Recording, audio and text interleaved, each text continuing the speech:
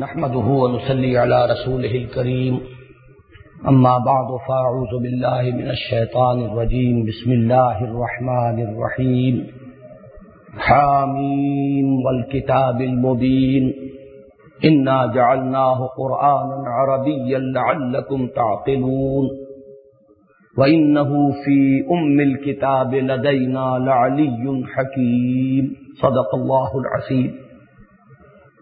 اسلام جب ایک انقلابی دعوت کی حیثیت سے سامنے آتا ہے تو جو لوگ اسے قبول کرتے ہیں وہ کن مسائل سے دوچار ہوتے ہیں، بالخصوص ابتلاء اور آزمائش کی کون کون سی صورتیں درپیش ہوتی ہیں، ان کا ذکر ہے اور ان کے ضمن میں اہل ایمان کے لیے کچھ تنبیہ کا پہلو بھی ہے، تہدید بھی ہے، سرزنش بھی ہے، اور دلجوئی اور تسلی اور ہمت بندھانے کا سامان بھی ہے۔ اس کے بعد دوسرے درس میں ہم نے اسی سورہ عنکبوت کی 12 آیات کا مطالعہ کیا، مختلف جگہوں سے، آخری 3 رکوعوں سے منتخب آیات، جن میں ان مخصوص حالات میں جن چیزوں پر عمل کرنا چاہیے اہل ایمان کو ہدایات کی شکل میں، وہ اللہ تعالیٰ نے بیان فرما دی۔ اب آج سے ہم اللہ تعالیٰ کا نام لے کر پھر اپنے اس سلسلہ درس کا آغاز کر رہے ہیں کہ جو تسلسل سے ابتدا سے سلسلے وار چل رہا تھا، سورہ فاتحہ سے جس کا آغاز ہوا تھا کبھی مسجد خضرا سمن آباد میں، پھر یہ منتقل ہوا تھا مسجد شہداء، پھر اس کے بعد یہ کبھی منتقل ہوا یہاں قرآن اکیڈمی کی مسجد میں،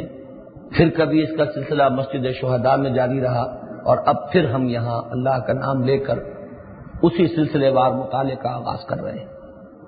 اس میں سورہ شورا تک ہم پہنچے تھے، بلکہ سورہ زخرف کے بھی کچھ حصوں کا ہم نے مطالعہ کر لیا تھا کہ اس کے بعد ایک وقفہ ہوا، پھر جب اس وقفے کے بعد دوبارہ شروع کیا تو سورہ شورا کے مضامین کی اہمیت کے پیش نظر میں نے کامل سورہ شورا کا دوبارہ درس دیا تھا۔ اس کے بعد مجھے یاد پڑتا ہے کہ سورہ زخرف کی بھی کچھ آیات کا پھر ایک مرتبہ درس ہو گیا تھا، لیکن اب چونکہ کچھ تعین کے ساتھ یاد نہیں ہے اور ہمارے پاس ریکارڈ بھی نہیں ہے یہ درس، لہذا آج ہم سورہ زخرف کا ابتدا سے مطالعہ شروع کر رہے ہیں، اللہ تعالیٰ سے یہ دعا کرتے ہوئے کہ اب اس سلسلے میں کوئی تعطل نہ ہو، اور یہ جو کچھ حصے رہ گئے ہیں قرآن مجید کے کہ جن کا درس میں نے ابھی تک نہیں دیا ہے کبھی بھی، 4 صورتیں یہ ہیں سلسلہ حوامیم کی، سورہ زخرف، سورہ دخان، سورہ جاسیہ، پھر سورہ احقاف، پھر جو 3 مدنی صورتیں آئیں گی ان میں سے ایک کا درس تو بارہا ہوا ہے سورہ حجرات کا، اس لیے کہ وہ ہمارے منتخب نصاب کا ایک اہم درس ہے، لیکن سورہ محمد اور سورہ فتح کا درس بھی ہونا ہے۔ پھر جو آگے 7 صورتیں مکیات آتی ہیں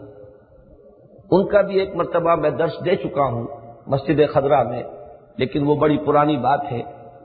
سورہ قاف سے لے کر سورہ واقعہ تک ان کا بھی درس جو ہے اصلاً باقی ہے۔ پھر جو 10 صورتیں مدنی آتی ہیں ان میں سے 6 ہمارے منتخب نظام میں شامل ہیں، لہذا ان کا درس بھی بارہا ہوا ہے، سورہ حدید ہے،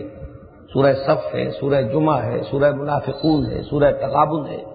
سورہ تحریم ہے، لیکن یہ کہ بقیہ صورتوں کا بھی درس جو ہے میرے ذمے ہے۔ پھر 29ویں پارے سے جو صورتیں شروع ہوتی ہیں، 29ویں اور 30ویں پارے کا درس ایک مرتبہ میں اس سے پہلے دے چکا ہوں مسجد خضرا میں، لیکن یہ کہ اس کا پھر دوبارہ سلسلہ جو ہم نے شروع کیا تو اس وقت جو درس ہمارا شہر کے وسط میں چل رہا ہے اس میں 29واں پارہ پھر دوبارہ قریب الاختتام ہے، وہاں انشاءاللہ وہی درس جو ہے تسلسل کے ساتھ جاری رہے گا۔ یہ صرف میں نے ان دروس کا ایک جائزہ آپ کے سامنے رکھ دیا۔ اب سورہ زخرف کا مطالعہ شروع کرنے سے قبل بعض باتیں کہ جو مکی صورتوں کے بارے میں نے کئی مرتبہ مختلف اوقات میں بیان کی ہیں، میں ان کا ایک اجمالی اعادہ کرنا چاہتا ہوں۔ یہ تو سب کو معلوم ہے کہ حجم کے اعتبار سے قرآن مجید کا تقریباً 2/3 حصہ مکی صورتوں پر مشتمل ہے، 1/3 مدنی صورتوں پر۔ تعداد کے اعتبار سے دیکھا جائے تو جن صورتوں کا مدنی ہونا قطعی ہے ان کی تعداد 24 سے زائد نہیں ہے، گویا کہ 90 صورتیں جو ہیں وہ مکی ہیں۔ اس طرح حجم کے اعتبار سے نسبت 1 اور 2 کی ہے، لیکن یہ کہ تعداد کے اعتبار سے وہ نسبت 1 اور 4 کے لگ بھگ ہو جاتی ہے۔ مکی صورتوں کے جو مشترک مضامین ہیں ان میں سب سے پہلے، سب سے اہم، سب سے بنیادی اور سب سے زیادہ وسیع جو مضمون ہے وہ ایمان کا مضمون ہے، اس لیے کہ مکی قرآن کا اصل مقصد ایمان کا دلوں میں راسخ کر دینا، جاگزی کر دینا۔ ان کو چونکہ ہم 3 حصوں میں تقسیم کرتے ہیں، ایمانیات ثلاثہ، ایمان باللہ یا توحید، ایمان بالمعاد یا ایمان بالآخرہ، اور ایمان بالرسالت۔ تو یہ 3 ایمانیات جو ہیں یہ مکی صورتوں میں بتکرار و اعادہ، اسلوب ذرا مختلف ہو جاتا ہے، انداز مختلف ہو جاتا ہے، لیکن مضامین بہت ہی بار بار دوہرا کر آئے۔ دوسرا بنیادی مضمون جو مکی صورتوں کا ہے وہ بنیادی انسانی اخلاقیات، جن کا تعلق انسان کی فطرت سے ہے۔ صدق ہے، اس کے مقابلے میں کذب ہے، وعدہ وفا کرنا ہے، اس کے مقابلے میں وعدہ خلافی ہے، انسانی ہمدردی، سخاوت، اطعام مسکین، یتیم کے ساتھ حسن سلوک، کمزوروں پر شفقت، اس کے مقابلے میں بخل ہے، اور انسان کے اندر سخت دل ہونا اس کا، یہ مقابلے کے صفات ہیں۔ تو ان دونوں کو بالمقابل بالعموم جو ہے مکی صورتوں میں لایا گیا ہے۔ تیسرے مضمون کو پھر 2 حصوں میں تقسیم کر سکتے ہیں، سابقہ انبیاء اور سابقہ رسولوں کے حالات۔ انبیاء کے حالات کے لیے عنوان ہے قصص النبیین، اور اس میں زیادہ تر ان کے کردار کے پہلوؤں کو نمایاں کیا جاتا ہے، ان کی اخلاقی عظمت اور بلندی کو سامنے لایا جاتا ہے۔ اور انباء الرسل جو ہے اس میں خاص طور پر قوموں کی طرف، جن قوموں کی طرف رسول بھیجے گئے اور انہوں نے اعراض اور انکار کی روش اختیار کی، تو ان کا جو انجام ہوا ہے زیادہ بحث اور زیادہ توجہ اس پر ہوتی ہے۔ اللہ تعالیٰ کا عذاب ان پر آیا، قومیں ہلاک کر دی گئی۔ چوتھا مضمون ہے خطاب بحضور صلی اللہ علیہ وسلم اور آپ کے واسطے سے اہل ایمان سے۔ اس خطاب میں تلقین ہے 2 چیزوں کی، صبر اور ذکر، جس کو کہ پھر مدنی صورتوں میں سے سورہ بقرہ میں وَاسْتَعِینُوا بِالصَّبْرِ وَالصَّلَاةِ، اس لیے کہ حضور دعوت دے رہے ہیں، اہل ایمان آپ کے ساتھی ہیں، مقابلے میں مشرکین ہیں، کفار ہیں، کشمکش ہے۔ اب اس میں 2 چیزوں کی تلقین ہے، ایک جمے رہیے، ڈٹے رہیے، صبر کیجیے۔ ابتدائی صورتوں میں وہ واحد کے صیغے سے حضور سے خطاب کی شکل میں آیا ہے، پھر یہ کہ وہی مضمون آگے بڑھتا ہے اور جمع کے صیغے میں اہل ایمان سے خطاب ہوتا ہے، صبر کرو، اور ساتھ ہی اس کے ذکر، اس میں تسبیح ہے، تکبیر ہے، سجدہ ہے، رات کا قیام ہے، یہ سب چیزیں جو ہے در حقیقت، جیسے کہ کل پچھلی مرتبہ ہم نے سورہ عنکبوت کی آیت پڑھی تھی، وَاتْلُ مَا أُوحِیَ إِلَیْکَ مِنَ الْکِتَابِ وَأَقِمِ الصَّلَاةَ إِنَّ الصَّلَاةَ تَنْہَىٰ عَنِ الْفَحْشَاءِ وَالْمُنکَرِ وَلَذِکْرُ اللَّهِ أَکْبَرُ۔ 5ویں بات جو نوٹ کرنی چاہیے ان مکی صورتوں کے بارے میں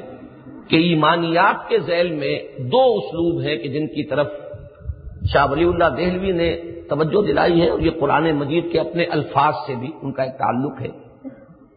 ایک ہے ایمان کے ضمن میں التذکیر بآلاء اللہ، اللہ کی نعمتوں کے حوالے سے یاد دہانی اور نصیحت۔ اس کا زیادہ تر تعلق جو ہے وہ توحید اور ایمان باللہ کے ساتھ ہے۔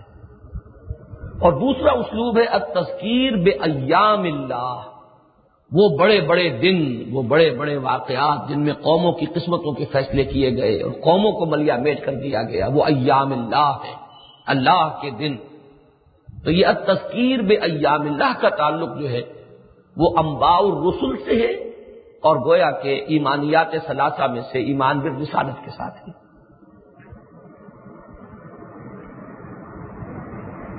ایک اور آخری چیز جو نوٹ کرنے کی ہے وہ یہ ہے کہ وہ جو 7 گروپ قرآن مجید کی صورتوں کے بار بار اس کا تذکرہ ہوا ہے، ان میں سے مکی صورتوں میں اگر ہم شمار کریں گے تو پہلے گروپ کی صورت تو سورہ فاتحہ ہے۔ یہ تو یوں سمجھیے کہ ایک جامع تمہید ہے اور ایک جامع دیباچہ اور مقدمہ ہے پورے قرآن مجید کا۔ اس کو اگر ایک طرف رکھ دیں تو 6 بڑے بڑے گروپ بنتے ہیں مکی صورتوں کے۔ پہلے 2 مکیات آتی ہیں، سورہ انعام، سورہ اعراف۔ نمبر 2 پر آئیں گی 14 مکی صورتیں، سورہ یونس سے لے کر اور سورہ مومنون تک۔ یونس، ہود، یوسف، رعد، ابراہیم، حجر، سورہ نحل، بنی اسرائیل، اور کہف، مریم، طٰہٰ، انبیاء اور حج اور مومنون، یہ 14 صورتیں بنتی ہیں۔ اس کے بعد پھر 8 صورتیں آتی ہیں سورہ فرقان سے شروع ہو کر اور سورہ الف لام میم سجدہ تک۔ پھر 13 صورتیں ہیں کہ جن کا کہ ہم یہ مطالعہ کر رہے ہیں، انہی میں یہ سورہ زخرف ہے، یہ سورہ فاطر، سورہ سبا یہاں سے شروع ہو کر اور یہ 26ویں پارے میں یہ سورہ احقاف پر یہ 13 صورتوں کا گروپ ختم ہوگا۔ پھر 60 صورتیں ہیں کہ جو سورہ قاف سے شروع ہو کر سورہ واقعہ تک ہے۔ اس کے بعد سورہ ملک سے جو سلسلہ شروع ہوا ہے تو وہ تو لگ بھگ 45 صورتیں ہیں کہ جو مکی ہیں۔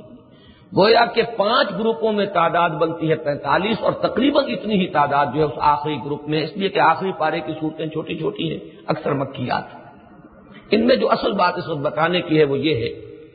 کہ ان کو 2 کے 3 گروپوں میں اگر آپ تقسیم کر لیں گے تو ایک بہت ہی اہم بات ذہن نشین کر سکتے ہیں کہ پہلے اور دوسرے گروپ کی جو صورتیں بنتی ہیں 16، ان میں جو اصل مضمون ایمانیات ثلاثہ میں سے زیر بحث آیا ہے وہ رسالت کا ہے، اور دوسرے یہ کہ ان کی اکثر صورتیں وہ ہیں کہ جو آخری 4 سال جو ہیں مکی دور کے ان میں نازل ہوئی ہیں۔ زمانہ نزول کے اعتبار سے بھی تقسیم اور ایمانیات ثلاثہ کے اعتبار سے بھی ایک تقسیم۔ پھر جو تیسرے اور چوتھے گروپ کی صورتیں بنتی ہیں 8 صورتیں سورہ فرقان سے سورہ الف لام میم سجدہ تک، اور پھر سورہ سبا سے سورہ فاطر، سورہ سبا یہاں سے لے کر سورہ احقاف تک، یہ 21 صورتیں بنتی ہیں۔ ان کا یہ ہے کہ درمیانی جو 4 سال ہیں مکے کے وہ ان کا زمانہ نزول ہے اور ان کا مرکزی مضمون توحید ہے۔ آخری 2 گروپ ہیں یعنی 7 صورتیں سورہ قاف سے لے کر سورہ واقعہ تک اور پھر سورہ ملک سے لے کر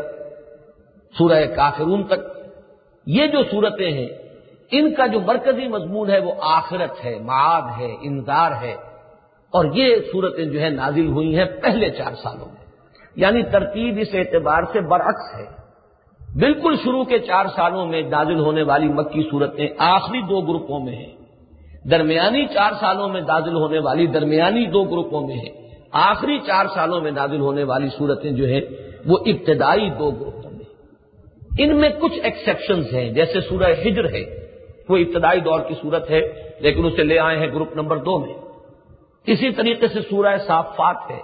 وہ اپنے اسلوب کے اعتبار سے ابتدائی زمانے کی صورت ہے لیکن اسے بھی وہ گروپ نمبر 4 میں لے آئے۔ اس کا میں یہ سمجھا ہوں کہ اصل اس کا جو حکمت معلوم ہوتی ہے وہ یہ ہے کہ جب انسان تلاوت کرتے ہوئے قرآن مجید کے آگے بڑھتا ہے تو اس میں یہ اسلوب کا فرق کچھ آنے سے ایک تنوع پیدا ہوتا ہے اور اس میں اس کی دلچسپی جو ہے وہ بڑھتی ہے۔ یہ ہے وہ باتیں جو میں نے مکیات کے ضمن میں اس وقت تھوڑی دیر میں کچھ نوٹ کی تھی اپنے پاس کہ میں اس وقت آپ کو وہ گنوا کر یاد دلا دی۔ اب جو ہمارا درس چلے گا اس میں انداز آپ کچھ مختلف پائیں گے کہ بہت زیادہ تفصیل میں جانے کی بجائے چونکہ ہم نے مکی صورتوں میں سے کثیر تعداد کا مطالعہ کر لیا ہے، ایمانیات کے ضمن میں جو اسلوب استدلال ہے، جو دلائل ہیں، وہ کئی مرتبہ ذرا ذرا سے فرق کے ساتھ انداز کا فرق ہے۔ ایک پھول کا مضمون ہو تو 100 رنگ سے باندھو، لیکن یہ کہ وہ مکی صورتوں میں بار بار آ چکا ہے، لہذا بجائے اس کے کہ ہم اس کے اوپر مائکروسکوپ کی طریقے سے اسے فوکس کر کے بیٹھ جائیں، ہم ذرا تیزی کے ساتھ پڑھیں گے۔ جو چیز کوئی نئی آئے گی اور جو زیادہ اس بات کی متقاضی ہوگی کہ اس پر توجہ کو پورے طور پر مرتکز کیا جائے، صرف اسی پر زیادہ وقت لگائیں گے۔ اسی لیے میرا آج ارادہ ہے، آپ شاید حیران ہوں، بہرحال اللہ تعالیٰ پورا کرانے والا ہے، کہ اس سورہ مبارکہ کے 4 رکوع یعنی 45 آیات کا آج ہم مطالعہ مکمل کریں۔ اعوذ باللہ من الشیطان الرجیم، بسم اللہ الرحمن الرحیم، حامیم۔ یہ حروف مقطعات ہیں جن کے بارے میں متعدد مرتبہ میں تفصیلی بحث کر چکا ہوں۔ اس وقت صرف یہ نوٹ کرنا ہے کہ حامیم کے حروف مقطعات سے 7 صورتیں شروع ہوتی ہیں۔ اگرچہ سورہ زمر جو ہے اس کے آغاز میں حامیم کے یہ حروف موجود نہیں ہیں، لیکن اپنے مضامین کے اعتبار سے وہ بھی اسی گروپ کی صورت ہے۔ ان میں سے ایک صورت سورہ شورا جو ہم پڑھ چکے ہیں، اس میں حامیم کے علاوہ عین، سین، قاف 3 حروف اور ہیں۔ باقی 6 صورتیں وہ ہیں کہ جن میں صرف حامیم کے حروف آئے ہیں، اور ان کو مجموعی طور پر حوامیم کہا جاتا ہے، یعنی وہ صورتیں کہ جن کا آغاز حروف مقطعات حامیم سے ہوا ہے۔ والکتاب المبین، قسم ہے اس کتاب کی کہ جو بالکل روشن اور واضح ہے، واضح اور بیان کر دینے والی۔ قرآن مجید کی 5 صورتیں وہ ہیں کہ جن کا آغاز قرآن کی قسم سے ہوا ہے۔ ان میں سے سورہ یاسین، یاسین والقرآن الحکیم، اس کے بعد مقسم علیہ جو ہے وہ بھی واضح طور پر بیان کر دیا گیا، یاسین والقرآن الحکیم انک لمن المرسلین۔ یہ مقسم علیہ، قسم کس چیز پر کھائی؟ قرآن کی گواہی کس چیز پر پیش کی گئی؟ یہ کہ اے محمد آپ یقیناً اللہ کے رسول ہیں، یعنی حضور کی رسالت کا سب سے بڑا ثبوت قرآن ہے، یا یوں کہیے کہ حضور کا سب سے بڑا معجزہ قرآن ہے۔ حضور کی رسالت کی اور مامور من اللہ اور مبعوث ہونے کی سب سے بڑی دلیل قرآن ہے۔ باقی جو ہے ان میں مقسم علیہ جو ہے اس کو لایا نہیں گیا، بات شروع کر دی گئی، گویا کہ جس چیز پر قسم کھائی گئی ہے وہ محذوف ہے۔ قاف والقرآن المجید بل عجبوا ان جاءهم منذر منهم فقال الكافرون هذا شيء عجیب۔ قاف قسم ہے اس قرآن کی جو بہت بزرگ ہے، بزرگی والا قرآن۔ اس کے بعد مقسم علیہ کو نہیں لائے اور آگے بات شروع کر دی۔ ان لوگوں کو بہت تعجب ہوا ہے کہ ان کے پاس اللہ کی طرف سے ایک ڈرانے والا اور خبردار کرنے والا آیا ہے۔ فقال الکافرون ھذا شیء عجیب، تو یہ کافر کہہ رہے ہیں کہ یہ تو بڑی عجیب سی بات ہے۔ اسی طرح صاد والقرآن ذی الذکر، اس کے آگے بھی مقسم علیہ جو ہے وہ محذوف ہے۔ اسی طرح یہ 2 صورتیں ہیں، سورہ زخرف اور اس سے آگے آ رہی ہے سورہ دخان، ان دونوں میں قسم کھائی گئی ہے والکتاب المبین، لیکن یہ کہ اس کے بعد مقسم علیہ جو ہے کس چیز پر قسم کھائی گئی اس کو یہاں پر محذوف رکھا ہے، بات آگے شروع ہو گئی۔ لیکن چونکہ سورہ یاسین کی ایک مثال ہمارے سامنے موجود ہے، لہذا ہم اسی پر قیاس کرتے ہوئے فل ان دی بلینک جو ہے وہ خود کر سکتے ہیں کہ مراد کیا ہے۔ حامیم والکتاب المبین انک لمن المرسلین، یقیناً اے محمد صلی اللہ علیہ وسلم آپ اللہ کے رسول ہیں۔ یہ کتاب خود اس کے لیے شاہد ہے اور دلیل قطعی ہے کہ یہ کلام اللہ کا ہے جو آپ پر نازل ہو رہا ہے۔ انا جعلناہ قرآنا عربیا لعلکم تعقلون، ہم نے اسے بنایا ہے، ہم نے اسے صورت دی ہے، شکل دی ہے۔ جعل اور خلق میں فرق ہے، خلق کسی چیز کو پیدا کرنا ہے، اور جعلہ جو ہے وہ کسی شے کو کوئی ہیئت دے دینی، کوئی اس کی صورت بدل دینی، یہ جعل ہے۔ اسی سے ہمارے ہاں لفظ جعلی جو چلتا ہے، یعنی کسی شے کی اصل حقیقت سے ذرا اس کو بدل دینا۔ تو جعل کا لفظ جو یہاں پر آیا وہ کس معنی میں؟ کہ اللہ کا جو کلام ہے وہ تو در حقیقت زبانوں اور صوت اور حروف ان سے مبرہ ہے، اعلیٰ ہے، عرفہ ہے، پاک ہے، اس سے بالا تر ہے۔ وہ کلام الہی جب نازل ہوتا ہے کسی نبی پر تو یقیناً وہ کوئی نہ کوئی اصوات کی شکل اختیار کر کے حروف کے پیرائے میں الفاظ کا لبادہ اوڑھ کر آتا ہے۔ اس لیے فرمایا کہ یہ ہمارا کلام، یہ اپنی جگہ پر تو یہ ان تمام ان قیود اور حدود اور ان اشکال اور اصوات سے پاک اور اعلیٰ اور منزہ اور عرفہ ہے کہ جو تمہاری زبانوں میں استعمال ہوتے ہیں، لیکن جب تمہاری ہدایت کے لیے ہم نے اسے نازل کیا تو انا جعلناہ قرآنا عربیا، تو ہم نے اسے بنایا ایک قرآن عربی زبان کا، ایک پڑھی جانے والی چیز۔ ظاہر بات ہے پڑھی جائے گی تو انہی حروف اور انہی اصوات کے حوالے سے کہ جو انسانی زبان میں مستعمل ہے۔ اگر یہی کلام کسی ایسے رسول پر نازل ہوتا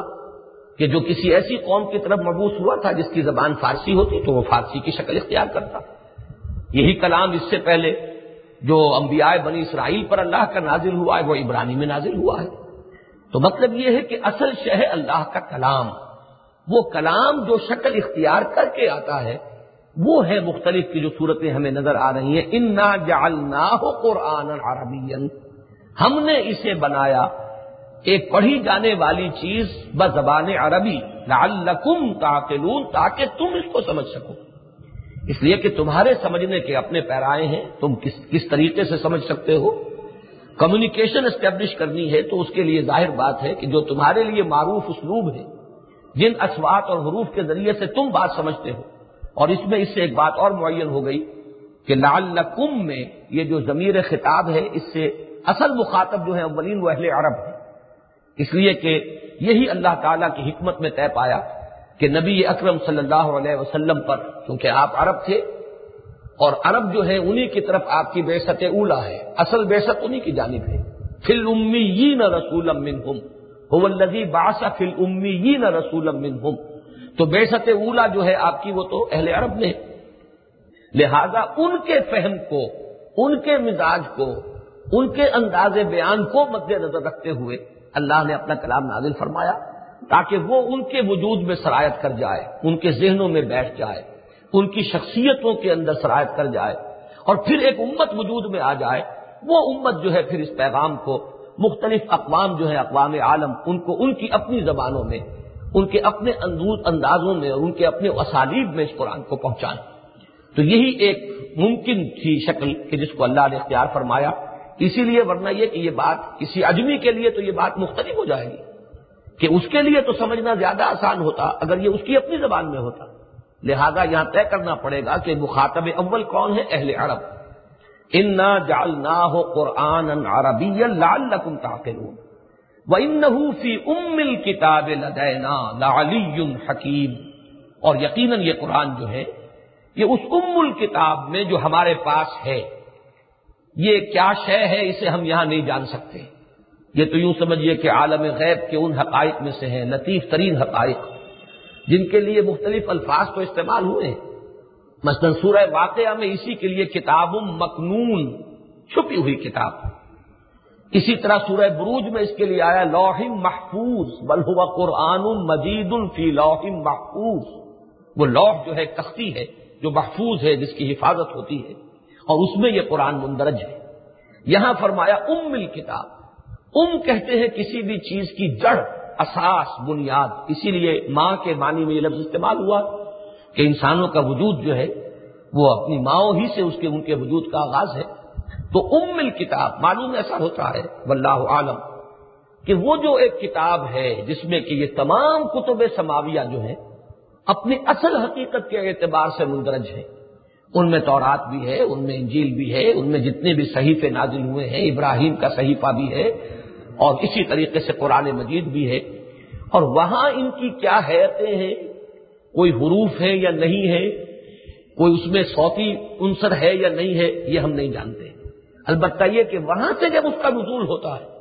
تو جو قوم مخاطب اولین ہے اس کے اعتبار سے وہ ایک پیرایا اور ایک لبادہ اوڑھ کر وہ کلام الہی جو ہے قدیم وہ نازل ہوتا ہے۔ تو وَإِنَّهُ فِي أُمِّ الْكِتَابِ لَدَيْنَا، ایک تو یہ کہ ام الکتاب وہ بنیادی کتاب ہے، وہ جڑ اور بنیاد ہے تمام کتابوں کی، اور پھر لدینا وہ ہمارے پاس ہے، اس سے اس کا مقام جو ہے، اس کا مجد و شرف جو ہے وہ واضح ہوا۔ لعلی حکیم، یہ دو جو صفات آئی ہیں کہ یقیناً وہ علی ہے، بہت بلند و بالا، اور حکیم ہے۔ حکیم کے دونوں معنی ہو سکتے ہیں، ایک تو مستحکم، محفوظ کے معنی میں،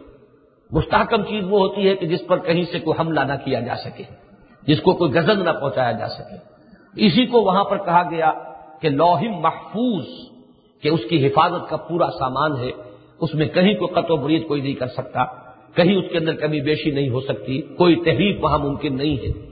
تو حکیم کے دوسرے معنی ہوں گے حکمت سے بھرا ہوا کلام۔ لیکن خاص طور پر نوٹ کرنے کی بات یہ ہے کہ یہ جو دو صفات ہیں اللہ کی، یہ پچھلی سورت کے آخر میں اللہ تعالیٰ کے لیے آئی تھی، انہ علی حکیم، یہ آیت نمبر 51 جو ہے سورہ شورہ کی، اور یہ کمبینیشن جو ہے یہ بہت ریئر ہے قرآن مجید میں، ان صفات کا کمبینیشن اس طریقے سے بہت شاذ ملے گا۔ یہاں قریب ہونے کی بنا پر کہ سورہ شورہ کے فوراً بعد یہ سورہ زخرف آ رہی ہے، اور نوٹ کرنے کی بات یہ ہے کہ وہاں یہ صفات اللہ کے لیے آئی ہیں اور یہاں یہ صفات قرآن مجید کے لیے آئی ہیں۔ اس سے اصل میں رہنمائی ملتی ہے اس بات کی طرف جس کو میں نے متعدد مواقع پر اپنی تقاریر میں بیان کیا ہے کہ کلام اصل میں مظہر ہوتا ہے ذات کا. کسی شخصیت کا کلام در حقیقت آئینہ ہے کہ جس میں وہ ذات جھلکتی ہے. کوئی بھی اگر عام انسان ہے اس کے دو جملے آپ سنیں گے معلوم ہو جائے گا کہ یہ کتنے پانی میں ہے, اس کا فہم کیا ہے, مہذب ہے یا اجڑ ہے, تعلیم یافتہ ہے کہ جاہل ہے. کوئی عالم و فاضل شخص بولے گا دو جملے پتہ چل جائے گا, ایک ہی جملے سے پتہ چل جائے گا کہ یہ کوئی کنجرا بول رہا ہے یا یہ کوئی نانبائی بول رہا ہے یا یہ کوئی عالم و فاضل شخص بول رہا ہے. تو در حقیقت جو ایک شخص کی یا شخصیت کی صفات ہیں وہ منعکس ہوتی ہیں اس کے کلام میں, اور اس کو بہت خوبصورتی سے علامہ اقبال نے ادا کیا ہے.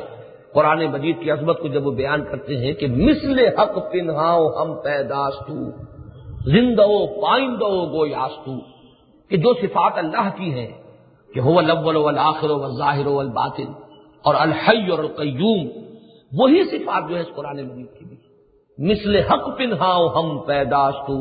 کہ وہ ظاہر بھی ہے اور پنہا بھی ہے, اور زندہ و پائندہ و گویاستو, جیسے کہ اللہ الحی ہے, متکلم ہے, اسی طریقے سے یہ قرآن مجید بھی الحی ہے اور یہ کلام کرتا ہے. تو اس میں اشارہ ہو گیا کہ وہی صفات العلی اور الحکیم کی, علی الحکیم وہ اللہ کی ذات کے لیے سورہ شورہ میں آئیں اور یہاں یہ اس قرآن مجید کے لیے آ رہی. افنضرب, اب یہ چار آیات تو یوں سمجھ لیجئے بشمول پہلی آیت جو حروف مقطعات پر ہے, یہ قرآن مجید کی عظمت اور یہ ایک گویا کہ بڑا پرجلال جو ہے ایک آغاز کلام ہے, ایک تمہید ہے. اب بات شروع ہو گئی ہے وہ جو مکی مضامین, مکی صورتوں کے مضامین ہیں جو رد و قضا ہو رہی ہے, توحید کی دعوت دی جا رہی ہے. میں عرض کر چکا ہوں کہ ان صورتوں کا مرکزی مضمون توحید ہے.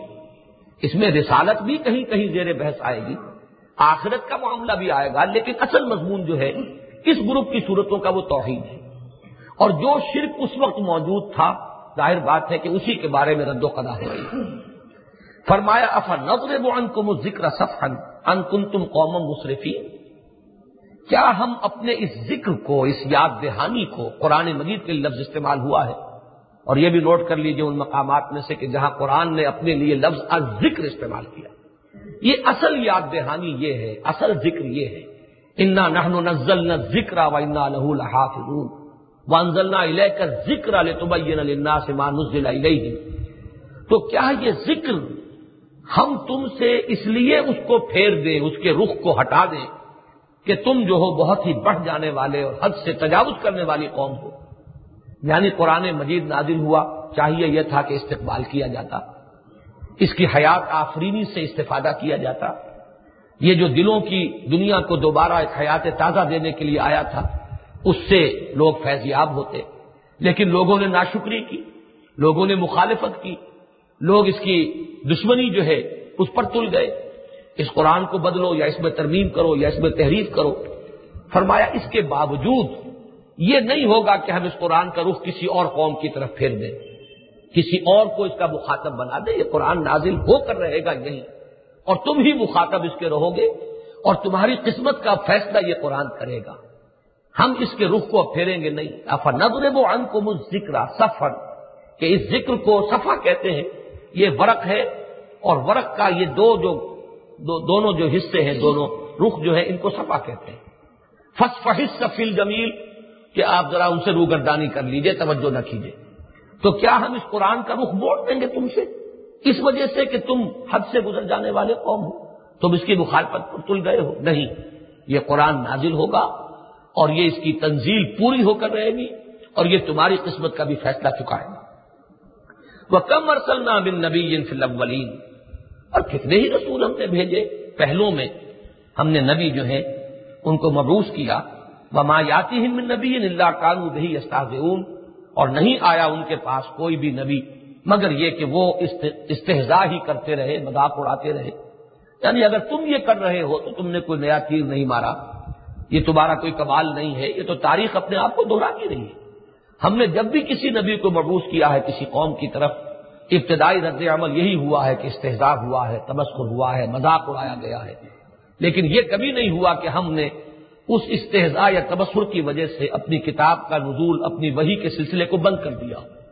وہ تو بات ہو کر رہے گی. جیسے کہ دیکھیے سورہ توبہ میں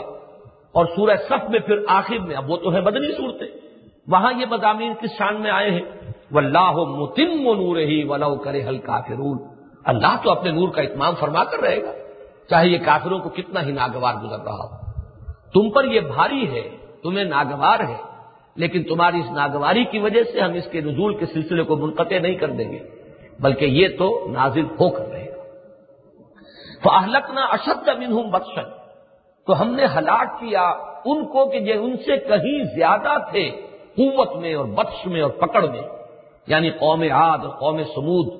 جو اسی جزیرہ نمائے عرب میں ہوئی ہیں۔ یہ جانتے ہیں کہ ان کا تمدن، ان کی تہذیب، ان کی قوت، ان کی سطوت، ان کی جاہ و حشمت ان سے کہیں بڑھ کر تھی،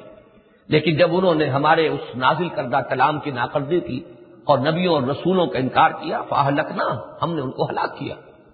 فَأَهْلَكْنَا أَشَدَّ مِنْهُمْ بَطْشًا وَمَضَىٰ مَثَلُ الْأَوَّلِينَ، اور پہلوں کی مثالیں گزر چکی ہیں۔ یہ حالات و واقعات جو ہیں تمہاری بھی اپنی تاریخی روایات کے اندر موجود ہیں، تم جانتے ہو کہ یہ قومیں تھیں اور وہ ہلاک کی گئی۔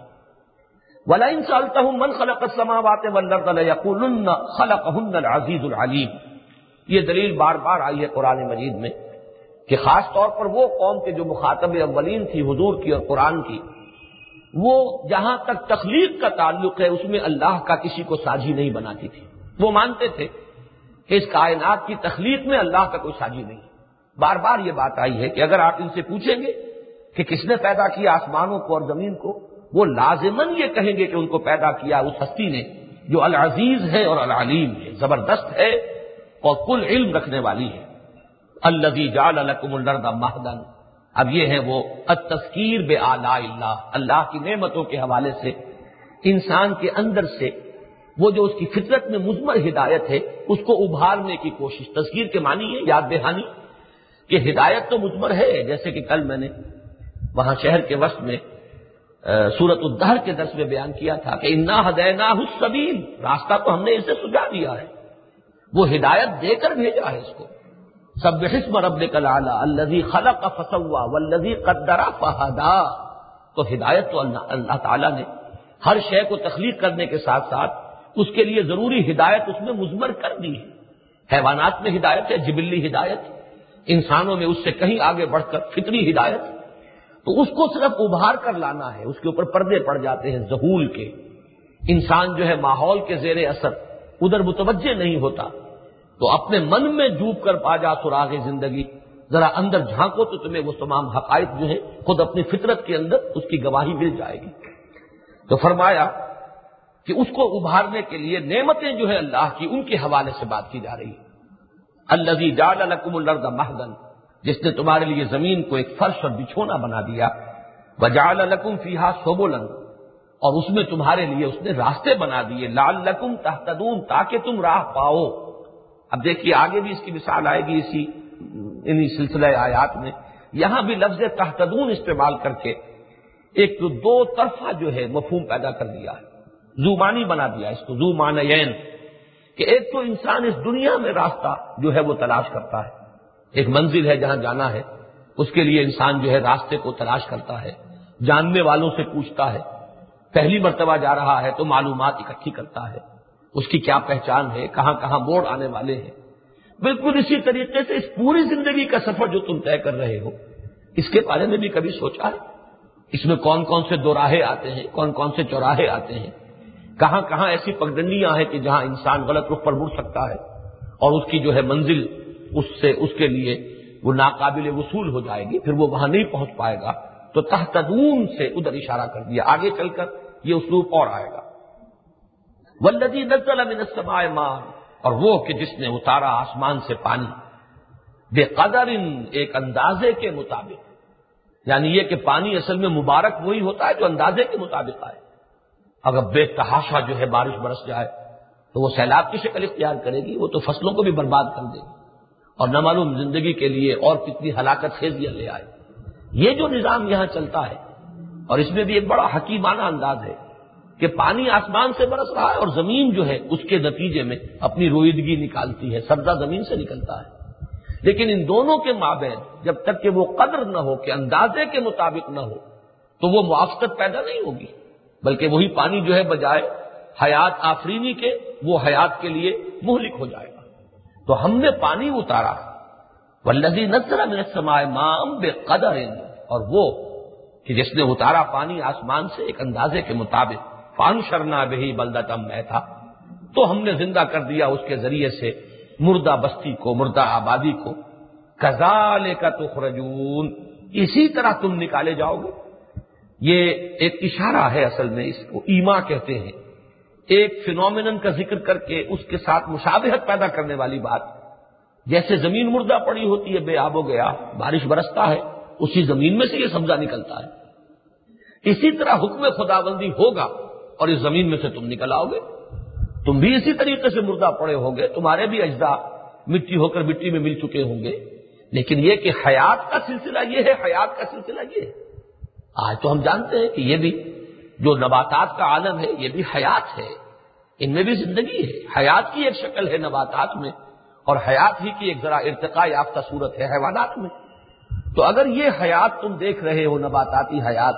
کہ زمین مردہ ہوتی ہے، بارش برستی ہے، اس میں سے سبزہ نکل آتا ہے، مردہ میں سے زندہ نکل آیا،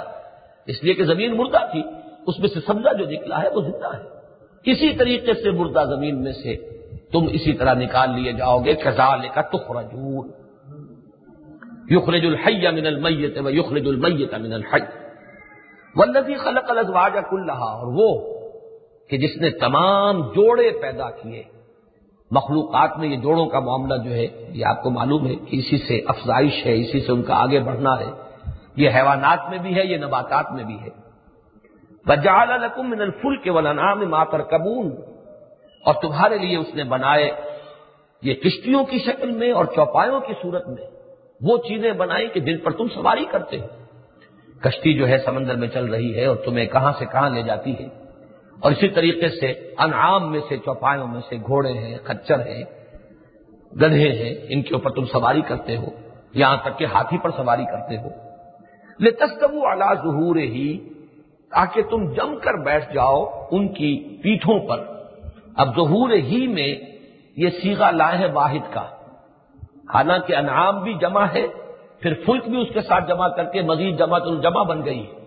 لیکن یہ کہ یہاں پر واحد کا صیغہ برسبیل تغلیب لے آئے ہیں کہ کسی بھی سواری کے اوپر جب آپ جم کر بیٹھ جاتے ہیں، حالانکہ یہ پیٹھ جو ہے ظہور ہی، اس کا کی مناسبت فلک کے ساتھ نہیں ہے، کشتی کی پیٹھ پر انسان نہیں بیٹھتا، کشتی کے تو پیٹ میں اگر کہا جائے گا، اگر لفظ استعمال کیا جائے تو وہ تو اس کے پیٹ میں انسان ہوتا ہے، لیکن یہ کہ چونکہ زیادہ جو ہے معاملہ خاص طور پر اس قوم کے اعتبار سے کہ جو مخاطب تھی، ان کا کشتیوں کا سفر اتنا نہیں تھا جتنا کہ اونٹوں پر اور گھوڑوں پر اور خچروں پر، لہذا ان کے استعمال کے اعتبار سے جو چیز غالب تھی اس کا ذکر کیا ہے۔ لِتَسْتَوُوا عَلَىٰ ظُهُورِهِ ثُمَّ تَذْكُرُوا نِعْمَةَ رَبِّكُمْ، دیکھیے یہ لفظ آ گیا وہ التذکیر بآلاء اللہ، اللہ کی نعمتوں کے حوالے سے وہ معرفت خداوندی کا جو انسان کے اندر مضمر ہے اس کو ابھار کر لانے کی کوشش۔ ثم تذکروا نعمت ربکم، پھر تم یاد کرو اپنے رب کی نعمت اور اس کے انعام اور اکرام کو، اذا استویتم علیہ، جبکہ تم اس پر جم کر بیٹھ جاؤ۔ یہ لفظ پہلے بھی آیا لتستووا، اور یہاں پھر آیا استویتم علیہ۔ سوا کہتے ہیں برابر کو، خط استوا وہ ہے کہ جو ہماری زمین کو دو برابر حصوں میں تقسیم کرتا ہے۔ جب کوئی سوار کسی سواری پر جم کر بیٹھ جاتا ہے، شیکی نہ ہو، جمع ہوا ہو، تو بالکل برابر برابر ہوتا ہے، کسی طرف جھکا ہوا نہیں ہوتا، بلکہ یہ در حقیقت اس کا سیدھے اور برابر بیٹھنا ہی اس بات کی علامت اور ثبوت ہے کہ وہ اپنی سواری پر قابو یافتہ ہے اور پورے طور پر متمکن ہے، اس لیے یہ لفظ استعمال ہوتا ہے جم کر بیٹھنے اور متمکن ہونے پر۔ اذا استویتم علیہ وتقولوا سبحان الذی سخر لنا ھذا، اور پھر تم یہ کہو پاک ہے وہ ذات کہ جس نے ہمارے لیے اس کو مسخر کر دیا ہے، یعنی یہ کہ ہم اس قابل نہیں تھے، وما كنا له مقرنین، ہم اس قابل نہیں تھے کہ ہم ان کو قابو میں لا سکتے۔ کتنے بڑے بڑے حیوانات ہیں، اونٹ کو تم نے نکیل ڈال دی، گھوڑے کو تم نے لگام دے دی، جن چیزوں کے اندر اللہ نے یہ بات نہیں رکھی ہے، ذرا شیر کے اوپر سواری کر کے دکھاؤ، ذرا بھیڑیے کو لگام دے کر دکھاؤ۔ یہ چیز جو بھی اللہ نے بنائی ہے اس کے اندر اس کی فطرت، اس کی جبلت میں یہ چیز رکھ دی تھی، جس کی بنا پر کہ تم اسے استعمال کرنے کے قابل ہوئے۔ تو یہ تمہارا کمال نہیں ہے، تمہاری قدرت نہیں ہے، بلکہ یہ بھی اللہ تعالیٰ کی وہ نعمت ہے کہ اس نے ان چیزوں کو تمہارے لیے مسخر کر دیا ہے۔ تو سبحان الذی سخر لنا ھذا، پاک ہے وہ ہستی کہ جس نے اسے ہمارے لیے مسخر کیا ہے، وما کنا لہ مقرنین، اور ہم اپنے بل پر، اپنی طاقت سے، اپنے زور سے اس کو قابو میں نہ لا سکتے۔ وَإِنَّا إِلَىٰ رَبِّنَا لَمُنْقَلِبُونَ، دیکھیے وہی اسلوب یہاں دوبارہ آ گیا کہ سفر میں انسان کا معاملہ کیا ہوتا ہے، جا رہا ہے لیکن سفر کے ساتھ لازماً تصور ہوتا ہے واپسی کا۔ اپنے گھر سے آپ جا رہے ہیں، کوئی سفر ہے، کسی جگہ جانا ہے، کوئی متعین مقصد ہے، پھر واپسی کا تصور اپنے منزل کی طرف، اپنے گھر کی طرف، جو اصل آپ کا ٹھکانہ ہے۔ یہ جو ہے لوٹ جانے کا تصور، اس کو اب آخرت کے لیے لائے۔ وَإِنَّا إِلَىٰ رَبِّنَا لَمُنْقَلِبُونَ، جس طرح ہم روز کا ایک سفر کر رہے ہیں، یا ہمارا صبح و شام کا سفر ہے، یا جیسے عربوں کا اصول تھا کہ سال میں 2 سفر کرتے تھے بڑے بڑے، جس کو کہ سورۃ الالاف جو ہے، سورۃ القریش، لإلاف قریش إیلافہم رحلۃ الشتاء والصیف، سردیوں میں جنوب کی طرف سفر کر رہے ہیں، گرمیوں میں شمال کی طرف، تاکہ میڈیٹرینین کے ساحل پر پہنچے، اور سردیوں میں یمن کے ساحل پر جا رہے ہیں۔ تو جب بھی کوئی شخص سفر پر جاتا ہے، یہ فطرت ہے انسان کی کہ وہ اپنے گھر کی طرف دھیان رہتا ہے۔ چنانچہ وہ دعا جو ہے حضور سے جو منقول ہے سفر کے ضمن میں، اس میں بھی وہ الفاظ موجود ہیں، اللہم انت رفیقنا فی سفرنا وانت خلیفتنا فی اہلنا ومالنا، اے اللہ ہم سفر پر نکل رہے ہیں تو اس سفر میں ہمارا ساتھی، ہمارا محافظ، ہمارا مددگار تو ہی ہے، اور تو ہی ہمارے پیچھے، ہمارے گھروں میں، ہمارے اہل میں، ہمارے عیال میں، ہمارا جو بھی مال ہے جو تو نے ہمیں دیا ہوا ہے، اس میں اب تو ہی ان کا نگران ہے، تو ہی ان کا بھی محافظ ہے، ہمارا گویا کہ وہاں پر جانشین، انت خلیفتنا فی اہلنا ومالنا، وہاں جو کچھ بھی انسان کرتا ہے اپنی موجودگی میں، اپنے مال کی دیکھ بھال، اپنے اہل و عیال کی دیکھ بھال، تو پروردگار وہ ذمہ داری بھی اب ہماری وہاں کی عدم موجودگی میں ہم نے تیرے ہی حوالے کی کہ وہ بھی تیرے ہی سپرد ہم کر رہے ہیں۔ تو انت رفیقنا فی سفرنا وانت خلیفتنا فی اہلنا ومالنا، تو سفر کے ساتھ چونکہ لازماً اپنے اصل مقام، اپنے اصل منزل جو ہے اس کی طرف لوٹنے کا تصور ہے، اس لیے انا الی ربنا لمنقلبون۔ تو یاد کرو کہ یہ پوری زندگی بھی ایک سفر ہے، اور اس سفر میں تمہیں لوٹ جانا ہے کہیں جہاں سے تم آئے ہو۔ انا للہ و انا الیہ راجعون، ہم اللہ ہی کے ہیں، اسی کے پاس سے آئے ہیں اور اسی کی طرف ہمیں لوٹ جانا ہے۔ انا الی ربنا لمنقلبون۔ تو جس طرح وہاں زمین کے بارے میں کہ اس نے سبلا لعلکم تہتدون، اس میں بھی ایک اشارہ کر دیا گیا کہ جیسے تم اس دنیا کے جو بھی یہ سفر ہیں ان میں صحیح راستہ تلاش کرنے کی فکر کرتے ہو، اسی طرح اس پوری زندگی کے سفر کے لیے بھی صحیح راستے کی تلاش کی فکر ہونی چاہیے۔ اسی طرح جیسے تم اس دنیا میں سفر کرتے ہوئے دھیان رکھتے ہو اپنے گھر کی طرف، اپنی منزل کی طرف، اسی طریقے سے اس دنیا میں تم جو سفر کر رہے ہو پوری زندگی کا، اس میں بھی تمہیں دھیان رکھنا چاہیے کہ لوٹنا ہے، تمہاری اصل منزل جو ہے وہ در حقیقت منزل ما کبریاست، ہمیں تو لوٹنا ہے تو اللہ کی طرف، انا الیہ راجعون۔ یہی دیکھیے تمثیل ہے اس وعظ میں، اس خطبے میں کہ جس میں حضور نے فرمایا کہ واللہ لتموتن کما تنامون ثم لتبعثن کما تستيقظون۔ جیسے انسان روزانہ شام کو سوتا ہے، یاد رکھے کہ پوری زندگی کی بھی ایک شام آئے گی، آنکھیں بند ہو جائیں گی۔ جیسے نیند آتی ہے روزانہ، ویسے ہی موت کی نیند ایک آنے والی ہے۔ پھر جیسے روزانہ صبح کو بیدار ہو جاتے ہو، ایسے ہی ایک صبح آئے گی، صبح قیامت، کہ پھر تمہیں کھڑا کر لیا جائے گا اور تم اٹھ جاؤ گے۔ اسی لیے اس دعا میں کہ جو حضور صبح اٹھنے کے وقت جو دعا مانگا کرتے تھے، اس میں وہ تمثیل آ گئی ہے، الحمدللہ الذی احیانا بعدما اماتنا والیہ النشور۔ اس اللہ کا شکر ہے کہ جس نے ہمیں دوبارہ زندگی دی، اس کے بعد کہ ہم پر موت وارد کر دی تھی، اور اسی طرح ہم ایک روز اٹھیں گے اور اس کی طرف ہمارا لوٹنا ہو جائے گا۔ تو یہی جو فنومینا ہے ہماری زندگی کے شب و روز کے مشاہدات، انہی کے حوالے سے ان عظیم تر حقائق کی طرف متوجہ کرنا، یہ اسلوب ہے جو یہاں بار بار آ رہا ہے۔ وَجَعَلُوا لَهُ مِنْ عِبَادِهِ جُزْءًا، اور انہوں نے اس کے لیے اس کے بندوں میں سے جز ٹھہرا دیا۔ یہ اصل میں ذکر ہو رہا ہے اس شرک کا کہ جو قریش میں اور اہل عرب میں تھا کہ انہوں نے فرشتوں کو خدا کی بیٹیاں قرار دیا۔ اب بیٹا ہو یا بیٹی ہو، اولاد ہے، اور اولاد در حقیقت باپ کے وجود کا ایک جز ہے،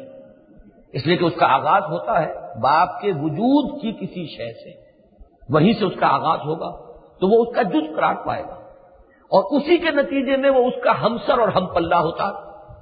گھوڑے کا بیٹا گھوڑا ہی ہوگا، انسان کا بیٹا انسان ہوگا، پھر انسانوں میں سید کا بیٹا سید ہوگا، مغل کا بیٹا مغل ہوگا. تو اس اولاد ہونے میں دو چیزیں سامنے آئیں. ایک تو جز ہونے کا تصور کہ یہ پروکریشن جس کو ہم کہتے ہیں، جس سے کہ ایک نسل چلتی ہے نباتات میں بھی اور حیوانات میں بھی، اس میں یقیناً وہ جو پیرنٹ ہے اس کے وجود کا ایک جز ہے جو اس سے علیحدہ ہو کر پھر ایک نیا وجود جو ہے اختیار کرتا ہے. تو گویا کہ اگر اللہ کے لیے اولاد تسلیم کی جائے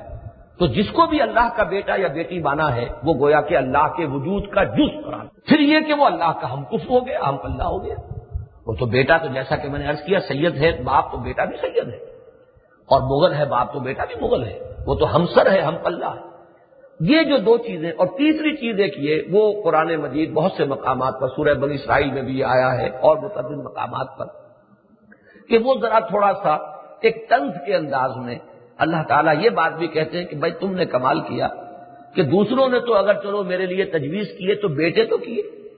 تم نے حد یہ کیے کہ بیٹیاں تجویز کی ہیں، کہ جن کو تم خود پسند نہیں کرتے، جو تمہارے نزدیک ایک کمزور وجود ہے، حقیر وجود ہے. یہ ان کے تصور کے اعتبار سے بات ہو رہی ہے، یہ نہیں کہ اللہ تعالیٰ وہ بات کہہ رہا ہے، بلکہ ان کا تصور تو یہی تھا کہ کہیں کسی کو اگر یہ کہہ دیا گیا کہ تمہارے ہاں بیٹی ہوئی ہے تو پھر جو اس کا رد عمل ہوتا تھا وہ آج بھی ہمارے یہاں نظر آتا ہے. چہرہ اتر جاتا ہے کم سے کم، چاہے یہ کہ انسان جو ہے کچھ کہے نہ. وہ زمانہ تو وہ تھا کہ وہ اپنا یا توارا وجہ ہوں، وہ تو اپنا چہرہ چھپائے پھرتا تھا شرم کے بارے کہ اب میں کیسے جاؤں گا، بیٹی کا باپ بن گیا ہوں. پھر یہ کہ یہی سوچتا تھا کہ میں اس کو زندہ چھوڑوں یا یہ کہ اس کو زندہ درگور کر دوں، دفن کر دوں. تو جو چیز تمہارے لیے تمہارے اپنے احساسات کے اعتبار سے اتنی ناپسندیدہ ہے، تم نے اللہ کو الاٹ بھی کی تو بیٹیاں کی. یہ تیسری چیز ہے، لیکن یہ ذرا لطیف سے پیرائے میں اور ایک طنزی انداز میں قرآن مجید بیان کرتا ہے. وہ ہے جو اب رد و قضا ہو رہی ہے، کیونکہ مخاطب اولین وہی ہے. ذہن میں رکھیے کہ ایک اشکال یہ ہو سکتا ہے کہ آج کل تو یہ چیزیں اتنی نمایاں نہیں ہیں، تو ہمیں قرآن مجید کو پڑھتے ہوئے اس چیز کو رکھنا چاہیے سامنے کہ قرآن کے مخاطب اولین کون تھے، اور ان کی جب تک کہ پوری اصلاح نہ ہوتی تو یہ اصلاح کا عمل آگے کیسے چلتا. لہذا جو قرآن مجید کا ظاہر ہے اس میں زیادہ تر آپ کو ان سے گفتگو، ان کے جو بھی معتقدات تھے، جو ان کے عقائد تھے، خیالات تھے، نظریات تھے، زیادہ بحث ان سے ملے گی. تو فرمایا وَجَعَلُوا لَهُ مِنْ عِبَادِهِ جُزْءًا، انہوں نے اس کے لیے اس کے بندوں میں سے، اس کی مخلوق ہے، اس کے بندے ہیں، اس کا جز قرار دے دیا. ان الانسان لکفور مبین، یقینا انسان بڑا ناشکرا ہے، بالکل واضح اس نے ہماری شان میں گستاخی کی ہے. ان اتخذ مما یخلق بنات واصفاکم بالبنین، سوچو کیا اس نے تو جو کچھ اپنی مخلوقات پیدا کی ان میں سے اپنے لیے بیٹیاں اختیار کر لی اور تمہیں ترجیح دے دیے بیٹوں کے ذریعے سے. تمہیں تو وہ بیٹے دیتا ہے اور تم خوش ہوتے ہو، جس کے زیادہ بیٹے ہوں وہ زیادہ فخر کرتا ہے اپنی قوت پر، اپنی نفری پر. اور تم نے اللہ تعالیٰ کے بارے میں یہ گمان کیا. اول تو یہ بات ہی بے بنیاد ہے کہ اس کی کوئی اولاد ہے، لیکن یہ کہ تم سوچو کہ تم نے مزید جو اپنے یعنی ظرف کا ثبوت دیا اللہ کے بارے میں کہ تم نے رائے یہ قائم کی کہ اللہ نے اپنے لیے بیٹیاں اختیار کی. وَإِذَا بُشِّرَ أَحَدُهُم بِمَا ضَرَبَ لِلرَّحْمَٰنِ مَثَلًا، اور جب بشارت دی جاتی ہے ان میں سے کسی کو، ظاہر بات ہے کہ اولاد جب بچہ یا بچی ہوئی ہے وہ دایا جو ہے وہ تو بشارت ہی دے گی، اس لیے کہ صحیح و سالم بچے کا ہو جانا اور ولادت کے مرحلے کا گزر جانا یہ تو اس دور میں تو خاص طور پر ایک یعنی سمجھیے کہ عورت کے لیے ایک نئی زندگی. اور بہرحال اولاد بیٹا ہو بیٹی ہو اس کے اندر ایک تو پہلو جو ہے بشارت کا تھا، تو ادھر سے تو بشارت ہی کی شکل میں بات آتی ہے، لیکن یہ کہ اس بشارت کا رد عمل جو ہے وہ بیٹی کے باپ پر جو ہوتا ہے وہ یہ ہے کہ وَإِذَا بُشِّرَ أَحَدُهُم بِمَا ضَرَبَ لِلرَّحْمَٰنِ مَثَلًا، تو جب کوئی ان میں سے بشارت دیا جاتا ہے اس چیز کی کہ جس کی مثال یہ رحمان کے لیے بیان کر رہے ہیں یعنی بیٹی، ظَلَّ وَجْهُهُ مُسْوَدًّا وَهُوَ كَظِيمٌ، اس کے چہرے کے اوپر سیاہی تھپ جاتی ہے اور وہ گھٹا گھٹا سا ہوتا ہے. قزم کہتے ہیں کسی چیز کو اندر ہی اندر پی جانا، کڑوے گھونٹ کرنا،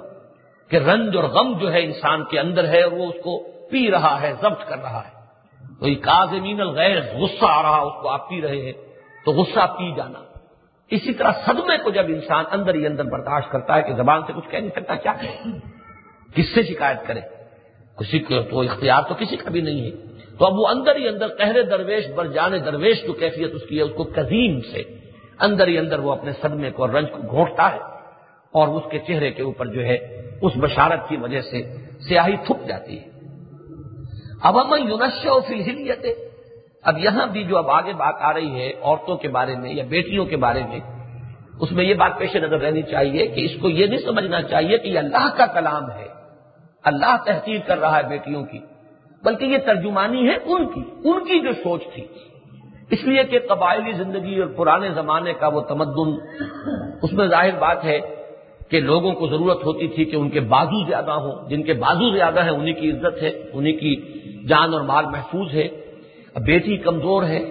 وہ مدافعت نہیں کر سکتی، مقابلہ نہیں کر سکتی، مفاخرت نہیں کر سکتی. تو جو بھی ان کے ہاں عزت کے جو سمبلز تھے ان کے اعتبار سے بیٹی کی حیثیت کم تر تھی بیٹے کے مقابلے میں. تو وہ یہ سوچتا ہے اب اندر ہی اندر، اب من ینشأ فی الحلیۃ، کیا وہ چیز مجھے دی گئی ہے کہ جس کی پرورش ہوگی، جس کا اٹھان ہوگا زیورات میں. یعنی بچیوں کو جو زیادہ دلچسپی ہوتی ہے وہ تلوار اور تیر اور نیزے سے تو نہیں ہوتی، ان کے لیے تو گڑیاں ہیں اور کھلونے ہیں، اور پھر یہ کہ اور آگے بڑھیں گے تو زیورات کا شوق ہے. یہ ایک فطرت ہے. تو وہ ان کو ایک طرح سے گویا کہ جو ان کا اپنا معاشرہ تھا اس کے اعتبار سے جو حقیرتر پہلو تھا وہ سامنے آ رہا ہے کہ بجائے اس کے کہ وہ مجھے ملتا کہ جو ایک وقت میں پھر میرا بازو بنتا، وہ نیزوں اور تلواروں سے وہ کھیلتا، اب مجھے تو وہ ملا ہے، وہ ملی ہے بچی کہ جو زیورات کے اندر کھیلے گی اور پلے گی اور بڑھے گی. وَهُوَ فِي الْخِصَامِ غَيْرُ مُبِينٍ. اور جب گفتگو ہوتی ہے، اور گفتگو میں ایک تو عام گفتگو ہے، ایک یہ جب جھگڑا ہوتا ہے، جب دلیل بازی کی بات آتی ہے، خصم کہتے ہیں دشمن کو، خصومت دشمنی. تو خصام ہے جبکہ کوئی بات آپ کے درمیان، جسے انگریزی میں آپ کہتے ہیں کہ آرگومنٹ، کہ آپ اپنے حق میں دلیل دے رہے ہیں، دوسرا اپنے حق میں دلیل دے رہا ہے. تو اس میں بھی عورتوں کے اندر استعداد جو ہے وہ یہ پائی گئی ہے، یا یہ کہ ان کا یہ خیال تھا کہ وہ کسی معاملے کو ثابت کرنے میں وہ استعداد نہیں رکھتی ہیں کہ جو مردوں کے اندر ہوتی ہے. یعنی قادر الکلامی، اور بات کو ایک تسلسل کے ساتھ اور منطقی ربط کے ساتھ جوڑ کر اور اپنا جو مراد اور جو مقصود ہے اس کو ثابت کر دینا. وَهُوَ فِي الْخِصَامِ غَيْرُ مُبِينٍ، کہ جو اس طرح کے معاملے میں بات واضح بھی نہیں کر پاتی، اور جو کہ زیورات میں اور آرائش اور زیبائش کی چیزیں جو ہے اس کی اصل دلچسپی کا مرکز ہے، وہ مجھے دی گئی ہے. وَجَعَلُوا الْمَلَائِكَةَ الَّذِينَ هُمْ عِبَادُ الرَّحْمَٰنِ إِنَاثًا. اب اس تمہید کے بعد گویا کہ اور اس کو کنٹراسٹ کو نمایاں کر دیا گیا. انہوں نے ان فرشتوں کو کہ جو اللہ کے بندے ہیں مؤنث ٹھہرا دیا ہے، ان کو خدا کی بیٹیاں قرار دے دیا ہے. ایک تو یہ جرم کہ اللہ کے لیے بیٹا بیٹی تجویز کی، پھر یہ کہ بیٹا بیٹی میں سے بھی بیٹی اس کو الاٹ کی، پھر ستم بالائے ستم یہ کہ ملائکہ جو اللہ کے بڑے برگزیدہ مخلوق ہیں، اس کے بڑے برگزیدہ بندے ہیں، ان کو مؤنث قرار دے دیا. مؤنث ظاہر بات ہے کہ اس اعتبار سے ایک جو ان کا اپنا تصور ہے اس کے اعتبار سے تو بہرحال ایک کم تر وجود ہے. جعلوا الملائکۃ الذین هم عباد الرحمن اناثا اشہدوا خلقہم، کیا یہ ان کی تخلیق کے وقت موجود تھے؟ شہادت جو ہے جس کے معنی گواہی ہے، اس کی اصل چیز کیا ہے؟ موجودگی. گواہی تو اسی کی معتبر ہے کہ جو وقوع پر موجود ہو. تو اصل میں شہد یشہدو کے معنی موجود ہونا ہے. شاہد وہ جو موجود ہو، موجودگی ہی کی بنیاد پر اس کی گواہی ہے. تو اشہدوا خلقہم، کیا یہ موجود تھے ان کی تخلیق کے وقت؟ یہ شاہد تھے، انہوں نے دیکھا ہے کہ ہم نے انہیں مؤنث بنایا ہے. ستکتب شہادتہم، اب ان کی گواہی لکھ لی جائے گی. یعنی انہوں نے جو یہ جھوٹ گھڑا ہے اور جو تہمت جڑی ہے اور جو چیز انہوں نے اختراع کی ہے اپنے ذہن سے، اب یہ جو گواہی انہوں نے دی ہے یہ لکھ لی جائے گی. وَيُسْأَلُونَ، اور ان سے دریافت کیا جائے گا، ان کی باز پرس ہوگی، ان سے پوچھا جائے گا کہ کس بنیاد پر تم نے یہ بات کہی. وَقَالُوا لَوْ شَاءَ الرَّحْمَٰنُ مَا عَبَدْنَاهُمْ، یہ جو ان کی بحثم بحثہ کا ایک انداز ہوتا تھا کہ صاحب اگر ہم واقعی غلطی پر تھے تو اللہ نے ہمیں پکڑا کیوں نہیں؟ اللہ چاہتا تو ہمیں اس سے روک دیتا. اللہ تو قادر مطلق ہے. اللہ نے ہمیں نسلاً بعد نسل، اتنی نسلیں گزر گئی، تم کہتے ہو یہ غلط ہے، گمراہی ہے، ہم جو ان کو پوج رہے ہیں تو اس کی کوئی بنیاد نہیں، تو کیا اللہ اس پر قادر نہیں تھا کہ ہمیں روک دیتا؟ یہ وہ ایک جھگڑالو انداز میں، ایک بہت ہی بحثم بحثہ کے انداز میں جو ہے ایک مودی بات فرمایا وقالوا لو شاء الرحمن ما عبدناہم، وہ کہتے ہیں اگر اللہ چاہتا تو ہم انہیں ہرگز نہ پوجتے، وہ ہمیں ان کی پرستش سے روک دیتا۔ ما لہم بذالک من علم، اس معاملے میں ان کے پاس کوئی علم نہیں ہے، انہم الا یخرصون، یہ اٹکل پچو کی باتیں کر رہے ہیں، یعنی یہ کہ اللہ تعالیٰ نے انسان کو کیا اختیار دیا ہے، اس کائنات کی حکمت تخلیق کیا ہے، انسان کی اس دنیاوی زندگی کی غایت کیا ہے، یہ تو امتحان ہے۔ یہ پورا فلسفہ جو ہم نے پڑھا ہے 2 مرتبہ پچھلے 2 جمعوں میں سورۃ الدہر میں، کہ اللہ نے بنایا کس لیے تمہیں، انا خلقنا الانسان من نطفۃ امشاج نبتلیہ، ابتلا کے لیے، امتحان کے لیے۔ اب اگر اللہ زبردستی کرے تو پھر امتحان کہاں رہا، زبردستی گمراہی سے روک لے تو امتحان نہیں، اور اگر زبردستی نیکی کروائے تو پھر اس کے لیے کوئی اجر و ثواب نہیں، بلکہ یہ کہ انا ہدیناہ السبیل اما شاکرا و اما کفورا، کہ ہم نے اسے صحیح راستے کی سوجھ دے کر اس دنیا میں بھیج دیا، اب اسے اختیار دیا ہے وہ شکر گزار رہے یا ناشکرا بن جائے۔ تو یہ ہے وہ فلسفہ، اور یہ ہے وہ غایت تخلیق، یہ ہے وہ حکمت حیات دنیاوی، کہ اس کو یہ نہیں جان رہے، اس کو نظر انداز کر رہے ہیں، اور اس سے ہٹ کر اٹکل پچو کے تیر چلا رہے ہیں۔ ما لہم بذالک من علم انہم الا یخرصون ام آتیناہم کتابا من قبلہ فہم بہ مستمسکون، کیا ہم نے اس سے قبل انہیں کوئی کتاب دی تھی کہ جس کو انہوں نے مضبوطی سے تھام رکھا ہے، یعنی اپنے ان موہومہ عقائد کے لیے اور اپنے ان مذمومہ اوہام کے لیے کوئی ان کے پاس سند ہے، کوئی کتاب آسمان سے اتری ہوئی ہے، کوئی صحیفہ دکھائیں محرف ہو لیکن اس میں لکھا ہوا تو ہو۔ یہاں تو یعنی یہ دلیل جو ہے اس آخری درجے تک ہے کہ ہے ہی کوئی صحیفہ موجود نہیں۔ تورات میں بھی اگر ہوئی ہے کوئی تحریف تو کم سے کم یہ شرک جو ہے اس سے ثابت نہیں ہوتا، انجیل میں بھی تحریف ہوئی ہے اس سے بھی تثلیث ثابت نہیں ہوتی، وہ تثلیث اگر ہے تو بعد کے جو ہے ان کے پول کے خطوط اور دوسری چیزیں ان میں کوئی چیز ہو تو ہو۔ اس وقت بھی جو اناجیل اربع ہیں جو موجود ہیں، یعنی یہ بہت بڑی میں سمجھتا ہوں کہ اللہ تعالیٰ کے تصرف کی ایک صورت ہے جو سامنے ہے، کہ ان اناجیل اربع میں چاہے وہ محرف ہیں لیکن شرک کا کوئی شائبہ موجود نہیں ہے، جنہیں وہ اب بھی کہتے ہیں کینونیکل گاسپل، ان میں کہیں تثلیث کا کہیں کوئی شان گمان تک موجود ہے۔ تو اسی لیے اس چیلنجنگ انداز میں کہا گیا کہ کہو کوئی ہے تمہارے پاس سند، کوئی جھوٹ موٹ کی سند ہو، کوئی تحریف شدہ کتاب ہو، کوئی محرف صحیفہ ہو، کوئی تو چیز ہو کہ جس کو تم پیش کر سکو۔ یہ جو لفظ یہاں آیا ہے مستمسکون، اس کو نوٹ کیجئے گا، اس لیے کہ یہی لفظ آگے چل کر آئے گا۔ حضور کو جہاں حکم دیا گیا فاستمسک بالذی اوحی الیک، تو اے نبی آپ ان کے رد و قضا اور ان کی اعتراضات اور ان کے استہزاء اور تمسخر سے بددل نہ ہو اور اس سے زیادہ اثر نہ لے، بلکہ مضبوطی سے پکڑ لیجئے اس چیز کو کہ جو ہم نے آپ کی طرف وحی کی ہے۔ تو استمساک باب استفعال ہے کہ کسی چیز کو مضبوطی سے تھام لینا، باب تفعول سے یہی لفظ آتا ہے تمسک بالکتاب والسنہ، تھام لینا مضبوطی سے، چمٹ جانا کتاب اور سنت کے ساتھ، وہ تمسک ہے باب تفعول، اور یہ باب استفعال میں استمساک، کسی چیز کو مضبوطی کے ساتھ تھام لینا۔ ہم آتیناہم کتابا من قبلہ فہم بہ مستمسکون، کیا ہم نے انہیں کوئی کتاب دی تھی اس سے پہلے کہ جس کو انہوں نے مضبوطی سے تھاما ہوا ہے؟ بل قالوا انا وجدنا آباءنا علی امۃ، نہیں یہ بات نہیں ہے، وہ خود بھی اس کے دعوے دار نہیں ہے کہ ہمارے پاس کوئی کتاب یا صحیفہ ہے، بلکہ ان کا اپنا موقف کیا تھا؟ قالوا انا وجدنا آباءنا علی امۃ، ہم نے پایا اپنے آباء و اجداد کو ایک راستے پر، ایک طریقے پر، ان کا ایک مسلک تھا، ان کے رسومات تھیں، وہ جو کچھ کرتے چلے آ رہے تھے۔ وَإِنَّا عَلَىٰ آثَارِهِمْ مُهْتَدُونَ، اب ہم ان کے ہی نقوش پا پر ہم چل رہے ہیں اور اسی پر ہم ہدایت پائیں گے۔ ہم نے یہ سمجھا ہے کہ یہی راستہ ہدایت کا ہے کہ جو ہمارے آباء و اجداد کی روایات ہیں۔ یہاں لفظ امہ کو نوٹ کیجئے، اما یا امو جو لفظ آتا ہے عربی زبان میں اصلاً وہ آتا ہے ارادہ کرنے کے لیے، قصد کرنے کے لیے۔ آمین البیت الحرام، وہ لوگ کہ جو مسجد حرام کی طرف جا رہے ہیں، قصد کیے ہوئے ہیں بیت الحرام کا، وہ حاجی حضرات کے جو جا رہے ہیں اور قدم بقدم جو ہے بیت اللہ سے مسجد حرام سے قریب تر ہو رہے ہیں، وہ آمین البیت الحرام ہے، اللہ کے اس محترم گھر کا قصد کرنے والے۔ کیونکہ راستہ جو ہے اس راستے کا بھی انسان قصد کرتا ہے، پیروی کرتا ہے، راستہ آپ کے آگے حد نگاہ تک چلا گیا ہے اور آپ اس کے پیچھے پیچھے گویا کہ اس کی پیروی کرتے ہوئے چل رہے ہیں۔ لہذا امہ جو ہے وہ مسلک، راستہ، شریعت، طریقہ، ان سب کے لیے بھی یہ لفظ آتا ہے۔ اسی سے لفظ امام بنا ہے۔ امام راستے کو بھی کہتے ہیں، بے امام مبین۔ فرمایا گیا کہ یہ تینوں قوموں کے جو کھنڈرات ہیں، قوم لوط اور قوم شعیب اور قوم صالح، ان تینوں کے کھنڈرات جو ہیں وہ ایک سیدھے راستے پر، ایک سیدھی شاہراہ پر واقع ہوئے ہیں۔ سب سے پہلے قوم صالح کے آتے ہیں، مدائن صالح، پھر وہ جگہ کے جہاں پر حضرت شعیب مبعوث کیے گئے، پھر ذرا اوپر جا کر وہ ڈیڈ سی کے ساتھ جو ہے وہ ان شہروں کے کھنڈرات کے جن میں حضرت لوط علیہ السلام کو بھیجا گیا تھا،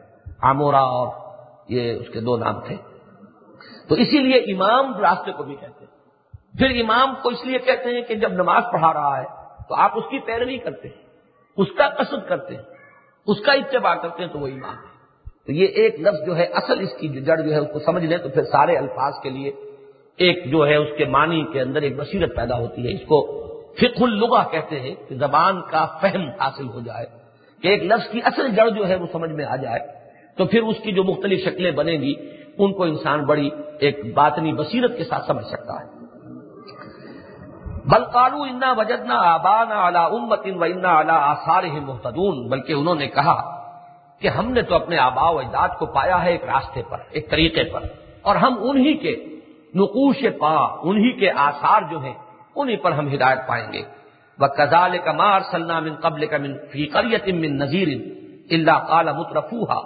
اور اسی طریقے سے نہیں بھیجا ہم نے اے محمد آپ سے پہلے صلی اللہ علیہ وسلم فی قریۃ کسی بستی میں، من نذیر کسی بھی خبردار کرنے والے کو، الا قال مترفوها مگر یہ کہ اس کے جو مرفہ الحال لوگ تھے، آسودہ حال لوگ تھے، دولت مند لوگ تھے، جو سردار تھے اور چودھری تھے، انہوں نے یہی کہا کہ انا وجدنا آباءنا علی امۃ، کہ ہم نے اپنے آباء و اجداد کو ایک خاص طریقے پر، ایک خاص مسلک پر پایا، وَإِنَّا عَلَىٰ آثَارِهِمْ مُقْتَدُونَ، اور ہم انہی کے نقوش پا اور انہی کے راستے پر ہم ان کا اقتداء کرنے والے ہیں، ان کی پیروی کرنے والے ہیں۔ یہ مقتدون وہی لفظ ہے جس سے مقتدی آپ استعمال کرتے ہیں، امام اور مقتدی، امام آگے ہے اور پیچھے جو ہے وہ مقتدی ہے، اقتداء کرنے والے، ان کی پیروی کرنے والے۔ قَالَ أَوَلَوْ جِئْتُكُم بِأَهْدَىٰ مِمَّا وَجَدتُّمْ عَلَيْهِ آبَاءَكُمْ، قَالَ کہا ان پیغمبروں نے، یعنی جو پیغمبر بھی آیا تھا اس کو یہی جواب دیا گیا کہ ہم تمہاری بات نہیں مان سکتے، بلکہ ہم نے تو اپنے آباء و اجداد کو جس طریقے پر پایا ہے ہم تو اسی کی پیروی کریں گے۔ تو پیغمبر نے یہ کہا، قال اولو جئتکم بأہدی مما وجدتم علیہ آباءکم، کیا اگر میں لایا ہوں تمہارے پاس کوئی ایسی چیز کہ جو زیادہ ہدایت پر ہو اس سے کہ جس پر تم نے اپنے آباء و اجداد کو پایا، یعنی یہ ایک سوال ہے کہ کیا تمہاری روش یہی رہے گی؟ کیا تم اس امکان کی بالکل نفی کرتے ہو کہ جو راستہ میں پیش کر رہا ہوں وہ بہتر ہو اس راستے سے جو تمہارے آباء و اجداد کا تھا؟ یہ اصل میں وہی دلیل ہے جسے میں اس طریقے سے پیش کیا کرتا ہوں بعض اوقات کہ ہم اس دنیا کے معاملے میں بھی ہر وقت متلاشی رہتے ہیں کہ ہے جستجو کے خوب سے ہے خوب تر کہاں۔ آپ کا آبائی پیشہ ایک تھا لیکن آپ نے دیکھا کہ اب اس کا زیادہ جو ہے منفعت بخش نہیں رہا یہ معاملہ، آپ پیشہ بدل لیتے ہیں۔ آپ کے والد نے کوئی دکان جو ہے کسی خاص قسم کی ہوئی تھی، کوئی خاص تجارت تھی، آپ نے دیکھا کہ اس سے بہتر کوئی تجارت جو ہے وہ اب زیادہ منفعت بخش ہے، آپ اس کی تجارت کو بدل لیتے ہیں۔ آج ایک شخص کوئی خاص کام کر رہا ہے، پروفیشن چینج کرتا ہے، وہ دیکھتا ہے کہ یہ پروفیشن جو ہے اس سے کہیں زیادہ بہتر یافت جو ہے کسی دوسرے پروفیشن میں۔ تو جب دنیا میں یہ معاملہ ہے کہ ہے جستجو کے خوب سے ہے خوب تر کہاں، تو آخر دین کے معاملے میں بحیثیت مجموعی دنیا میں اپنے طرز عمل کے معاملے میں کیوں انسان سوچنے کے لیے تیار نہیں ہوتا؟ یہ گویا کہ ایک کنٹرڈکشن ہے، یہ ایک تضاد ہے انسان کے طرز عمل میں کہ جہاں تک کیش اور مسلک اور مذہب اور دین کا تعلق ہے اس میں وہ دلیل بنا لیتا ہے کہ ہمارے آباء و اجداد کا طریقہ ہے، حالانکہ بقیہ دنیا کے معاملات میں بھی وہ کبھی بھی اس طریقے سے اپنے آباء و اجداد کی پیروی نہیں کرتا۔ وہی بات رسولوں کی طرف سے کہی گئی، قال اولو جئتکم بأہدی مما وجدتم علیہ آباءکم، اور تو کرو، سوچو تو صحیح، آخر آنکھیں کیوں بند کرنی ہے، کان کیوں بند کرنی ہے؟ یہی بات میں عرض کیا کرتا ہوں تحریکوں اور جماعتوں کے بارے میں۔ دین کے لیے ایک شخص آج جو بات سمجھ رہا ہے کہ یہ طریقہ کار صحیح ہے، اسے اس کے مطابق عمل کرنا چاہیے، لیکن کیوں ایک عصبیت پیدا کر لے، اپنی آنکھیں بند کر لے، کان بند کر لے؟ کیوں نہ سوچتا رہے کہ اس سے بہتر کوئی راستہ ہو، اس سے بہتر کوئی قافلہ ہو تو انسان اس کو جوائن کرے، اس کے ساتھ شریک ہو جائے۔ اس لیے کہ اگر مقصد کے ساتھ اگر انسان کا مخلصانہ تعلق ہے تو لازماً وہی رہے گا کہ ہے جستجو کے خوب سے ہے خوب تر کہاں. جہاں یہ طرز عمل بدل گیا انسان کا اس کی ترقی رک جائے گی. تو وہی بات یہاں فرمائی انہوں نے کہ اگرچہ میں نے تمہارے سامنے وہ چیز پیش کی ہو کہ جو تمہارے آباء و اجداد کے طریقے سے بہتر ہو. قالوا انا بما ارسلتم به کافرون. اب اس میں وہ جھنجھلاہٹ ہے الفاظ کو اس طریقے سے ادا جس طرح میں نے کیا ہے. تو بھائی دلیل تو تمہاری جو ہے وہ ہوگی, ہم سوچنے کو بھی تیار نہیں ہیں. ہم تو صاف کہہ رہے ہیں کہ جو کچھ تم لے کر آئے ہو ہم اس کا انکار کرتے ہیں. یہ وہ ہے کہ جب وہ کھسیانی بلی کھمبا نوچے والا معاملہ کہ دلیل کے میدان میں شکست کھا کر کے سوچو, غور کرو, ہو سکتا ہے کہ یہ راستہ بہتر ہو. اگر اس کو رد کرنا ہے تو دلیل سے رد کرو. اگر یہ کہ تم سمجھتے ہو کہ غلط ہے تو اس کا غلط ہونا ثابت کرو. لِيَهْلِكَ مَنْ هَلَكَ عَنْ بَيِّنَةٍ وَيَحْيَىٰ مَنْ حَيَّ عَنْ بَيِّنَةٍ, تاکہ جسے ہلاک ہونا ہے وہ دلیل سے ہلاک ہو اور جسے زندہ رہنا ہے وہ دلیل سے زندہ رہے. لیکن یہ کہ جب انہوں نے دیکھا کہ اس میں تو ہمارا پہلو جو ہے گر رہا ہے اور ہماری دلیل کا جو ہے پلڑا وہ کمزور ہے, تو وہ جھنجلا کر قالوا انا بما ارسلتم به کافرون, ہم تو کفر کرتے ہیں, انکار کرتے ہیں کھلم کھلا اس چیز کا جو تم دے کر بھیجے گئے. فانتقمنا منهم, تو ہم نے ان سے انتقام لیا. فانظر کیف کان عاقبۃ المکذبین, سوچو غور کرو دیکھو کیسا انجام ہوا ان جھٹلانے والوں کا. گویا کہ یہاں ایک ہی جنرلائزڈ بیان میں قوم نوح, قوم ہود, قوم صالح, قوم شعیب اور قوم لوط اور آل فرعون, یہ 6 اقوام کا ذکر جو ہے گویا کہ ایک ہی پیرائے میں اللہ تعالیٰ نے کر دیا. دوسری صورتوں میں جہاں وہ التذکیر بے ایام اللہ کا مضمون غالب ہوتا ہے وہاں وہ اس طرح نہیں آئے گا, وہاں ایک ایک کا ذکر آئے گا. ہم نے نوح کو بھیجا اس کی قوم کی طرف, قوم نے یہ جواب دیا, ہم نے ان کو ہلاک کیا. ہم نے ہود کو بھیجا عاد کی طرف, ہم نے صالح کو بھیجا سمود کی طرف. تو اس طرح وہ اس کی تفصیل آئے گی وہاں جہاں پر کہ اصل مضمون ہوگا تذکیر بے ایام اللہ, جس کا تعلق کہ رسالت کی بحث کے ساتھ ہے. جہاں اصل مضمون توحید کا ہے وہاں وہ توحید کے مضامین تفصیل سے آئیں گے اور ان کو ایک اجتماعی مجموعی صورت میں ایک جنرلائز واقعے کی شکل میں اس طرح بیان کر دیا گیا جیسا کہ ابھی ہم نے دیکھا. وَإِذْ قَالَ إِبْرَاهِيمُ لِأَبِيهِ. اب دوسری بات یہ نوٹ کیجئے کہ جو لوگ مخاطب اول تھے قرآن مجید کے, وہ اس بات کے مدعی تھے کہ ہم ابراہیم کی نسل سے بھی ہیں, وہ ہمارے جد امجد ہیں. حضرت اسماعیل کی نسل سے یہ لوگ اپنے آپ کو شمار کرتے تھے اور تھے, قریش تھے یقیناً, اور بھی قبائل تھے. اور دوسرے یہ کہ ہم دین ابراہیمی پر بھی ہیں. ان کا دعویٰ یہ تھا کہ ہم حنیفی ہیں. حنیفی ہیں اس کا مطلب یہ ہے کہ جو حضرت ابراہیم علیہ السلام کا دین تھا وہی ہمارا دین ہے. تو قرآن مجید پھر حضرت ابراہیم علیہ السلام کی داستان پیش کرتا ہے ان کے ان دونوں دعووں کے اعتبار سے کہ تمہارے جد امجد اور جن کو تم سمجھتے ہو کہ تم ان کی پیروی کر رہے ہو ان کا طریقہ یہ نہیں تھا جو تم نے اب اختیار کیا ہے. گویا کہ آباءنا والی بات بھی ایک حد تک جا کر غلط ہو جائے گی. یہ چند نسلیں جو تمہاری یہاں بیتی ہیں ان میں تو یقیناً یہ شرک کی یہ تمام رسومات تمہارے ہاں رہی ہیں, لیکن یہ آباءنا کا جو سلسلہ آخری تم جوڑ رہے ہو اپنے جد امجد ابراہیم کے ساتھ, اس کا طریقہ وہ نہیں تھا بلکہ یہ تھا جو بیان ہو رہا. فرمایا وَإِذْ قَالَ إِبْرَاهِيمُ لِأَبِيهِ وَقَوْمِهِ, اور یاد کرو جب کہ کہا ابراہیم نے اپنے والد سے بھی اور اپنی قوم سے بھی. اب یہاں بھی جہاں تفصیل آئے گی تو اس میں تو پھر یہ کہ سب سے پہلی بات ان کی اپنی والد سے ہوئی تھی, پھر اپنی قوم سے ہوئی تھی, پھر بادشاہ کے دربار میں پیشی ہوئی تھی. یہ تو ایک طویل داستان ہے, لیکن یہاں اس کو گویا کہ مختصر کر کے جبکہ کہا انہوں نے اپنے والد سے بھی اور اپنی قوم سے بھی, اننی براء مما تعبدون, میں تو بالکل بری ہوں, بیزار ہوں, لا تعلق ہوں ان تمام ہستیوں سے کہ جن کو تم پوجتے ہو. براء جو ہے اصل میں یہ مصدر ہے. مصدر جب صفت کے طور پر آتا ہے تو اس میں شدید مبالغہ پیدا ہو جاتا ہے کہ فلان عدل, فلاں شخص جو ہے وہ تو انتہائی عادل ہے. فلان صدق, گویا کہ فلاں شخص تو سراپا راست بازی ہے, ورنہ تو صادق آنا چاہیے فلان صادق, فلان عادل. لیکن جب عدل اور صدق کہا جائے گا تو اس میں نہایت ایک زوردار انداز ہے, ایمفیسس کا ایک اسلوب ہے.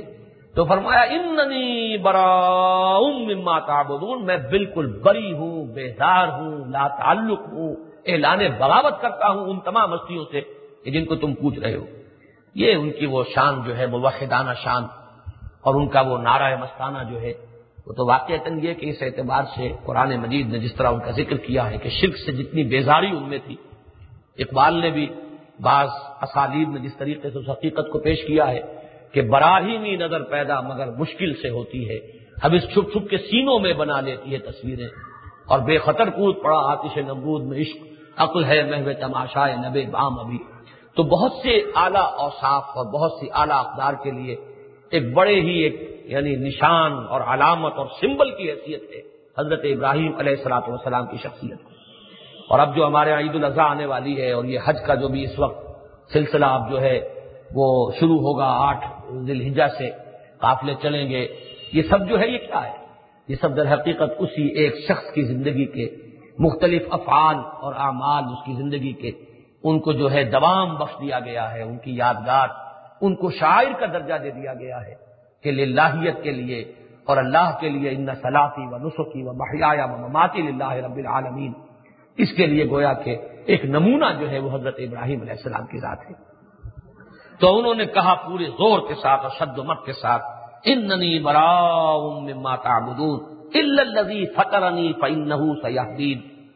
سوائے اس کے کہ جس نے مجھے پیدا کیا تو وہی یقیناً مجھے راستہ دکھائے گا۔ یہاں پہ اللہ پر کچھ لوگوں نے بحث کی ہے، بعض لوگ اس کو منقطع مانتے ہیں، میرے نزدیک یہ متصل ہے، اور متصل کے معنی یہ ہے کہ جن جن کو تم پوجتے ہو ان سب سے میں بری ہوں سوائے ایک ہستی کے، یعنی اللہ جس نے مجھے پیدا کیا۔ اس کی وجہ یہ جان لیجئے کہ میں نے کئی مرتبہ یہ بات واضح کی ہے کہ شرک کے معنی ہی یہ ہے کہ اللہ کو مان کر کچھ اور ہستیوں کو مانا جائے۔ شرک تو اسی کا نام ہے، اللہ کے ساتھ شریک کرنا۔ اور شرک میں ہمیشہ آپ یہ دیکھیں گے، چاہے وہ مشرق کا ہو چاہے مغرب کا ہو، ہندوستان کا مشرکانہ اگر نظام ہے اس میں بھی ایک ہستی جو ہے وہ سپریم مانی جائے گی، پرماتما یا مہادیو، اور اس کے بعد دیوی دیوتاؤں کا لشکر ہے، لیکن مہادیو تو ایک ہی ہے۔ اسی طرح یونان میں اور روم میں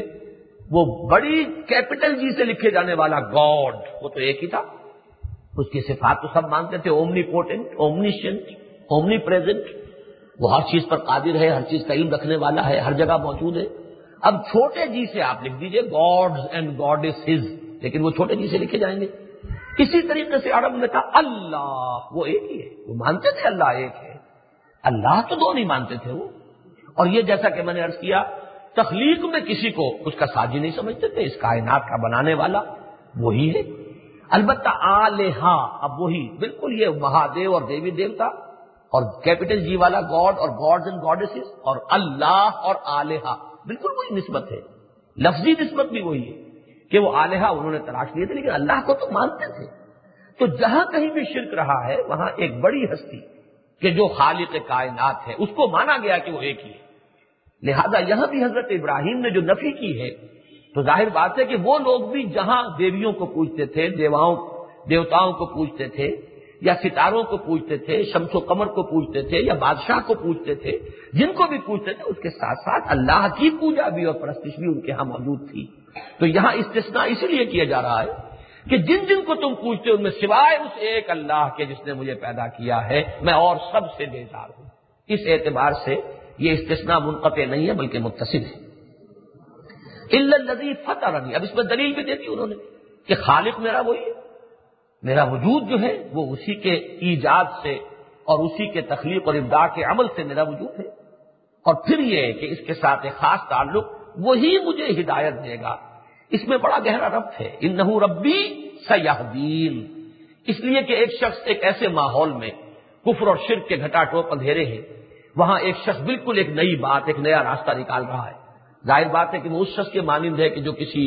بڑے خوفناک جنگل میں وہ سفر کرنا چاہتا ہے، پگڈنڈی کوئی بنی ہوئی نہیں ہے، کوئی رفیق نہیں، کوئی ساتھی نہیں، کوئی دمساز نہیں، کوئی ہمدرد نہیں، تو اس میں جب تک اسے یقین نہ ہو کہ میں نے جس کے حوالے اپنے آپ کو کیا وہ میرے لیے راستہ کھولے گا، وہ لازماً مجھے ہدایت دے گا، وہ میرے لیے راستے کھولتا چلا جائے گا، جیسے کہ وہ آخری آیت تھی سورہ عنکبوت کی جس کا کہ پچھلی مرتبہ درس ہوا تھا کہ والذین جاہدوا فینا لنہدینہم سبلنا۔ اب اس میں جو زور ہے، تاکید ہے، اس کی اہمیت سمجھیے، وجہ کیا ہے؟ اگر آپ کو یہ یقین نہ ہو کہ اللہ آپ کو راستہ دے گا تو آپ گھبرا جائیں گے، آپ کی ہمت جواب دے جائے گی۔ انہ ربی سیہدین، نہیں وہ میرا رب ہے تو یقیناً اگر اس نے مجھے پیدا کیا ہے، وہ اگر میری مادی ضروریات فراہم کر رہا ہے تو کیا وہ میری عقل کی رہنمائی کا سامان فراہم نہ کرے گا؟ مجھے اگر اس نے ظاہری استعدادات دی ہیں، کیا وہ مجھے باطنی استعدادات سے نہ نوازے گا؟ اگر مجھے یہاں وہ راستہ دیکھنے کی اس نے صلاحیت دی ہے تو کیا وہ راستہ کہ جو زندگی کا راستہ مجھے درکار ہے، کیا وہ مجھے نہ سجھائے گا؟ کیا وہ میری مشکلیں حل نہ کرے گا؟ کہاں ایسے مواقع پر بھی کہ جب بظاہر کہیں کوئی راستہ نظر نہیں آتا، یقیناً وہ میرے لیے راستہ کھولے گا۔ یہ ہے اصل میں اس جرأت اور ہمت کے لیے اصل اساس، یہ یقین کہ اللہ راستہ دے گا۔ یہ خلق کے ساتھ جو ہدایت کا تعلق ہے، میں نے وہ آیت آپ کو سورۃ الاعلیٰ کی سنائی، الذی خلق فسوی والذی قدر فہدی۔ یہ لازمی ہے، یہ چاروں چیزیں ایک دوسرے کے ساتھ جڑی ہوئی ہیں، لازم و ملزوم۔ اسی طرح سورہ سجدہ میں جو فرمایا گیا کہ الذی اعطی کل شیء خلقہ ثم ہدی، وہ ہستی کہ جس نے ہر شے کو اس کی خلقت عطا فرمائی اور پھر ہدایت دی۔ تو ہدایت گویا کہ لازمی نتیجہ ہے تخلیق اور ربوبیت کا۔ تو یہی وہ ہے کہ جو ہم سورہ فاتحہ کے اندر دیکھتے ہیں کہ ہم شروع کرتے ہیں الحمدللہ رب العالمین، اور ختم کہاں ہوتی ہے؟ اہدنا الصراط المستقیم۔ تیری ربوبیت کا یہ لازمی نتیجہ ہے کہ تو ہمیں راستہ دکھائے، اور ہمیں یقین ہے کہ تو ہمیں راستہ دکھائے گا۔ تو ان دونوں کا باہمی ربط اور تعلق نوٹ کیجئے کہ الذی فطرنی فإنہ سیہدین، میں تو صرف اس کا پوجنے والا ہوں کہ جس نے مجھے پیدا کیا، اس لیے کہ یقیناً وہ مجھے راستہ دکھائے گا۔ وَجَعَلَهَا كَلِمَةً بَاقِيَةً فِي عَقِبِهِ لَعَلَّهُمْ يَرْجِعُونَ، اور اس نے اسی کو ایک مستقل کلمہ ٹھہرایا اپنے پیچھے اپنی اولاد میں، تاکہ وہ لوٹتے رہیں، رجوع کرتے رہیں، اس کی طرف التفات کرتے رہیں۔ اس میں اصل میں اشارہ ہو رہا ہے اس بات کا کہ یہ گویا کہ ایک، اسے رسم نہ کہیے، روایت کہہ لیجیے، ایک روایت ہے کہ جو آل ابراہیم میں اس طریقے سے رہی کہ ہر شخص نے انتقال کے وقت اپنی اولاد سے عہد لیا کہ تم شرک پر نہیں چلو گے، بلکہ توحید پر کاربند رہو گے، صرف اللہ کی بندگی کرو گے۔ اس کا ذکر سورہ بقرہ میں ہے، وَوَصَّىٰ بِهَا إِبْرَاهِيمُ بَنِيهِ وَيَعْقُوبُ، اسی کی وصیت کی ابراہیم نے اپنی اولاد کو، اسی کی وصیت کی یعقوب نے پھر اپنی اولاد کو۔ اور حضرت یعقوب کا معاملہ جو ہے وہ تفصیل سے پھر آگے آیا، ام کنتم شہداء اذ حضر یعقوب الموت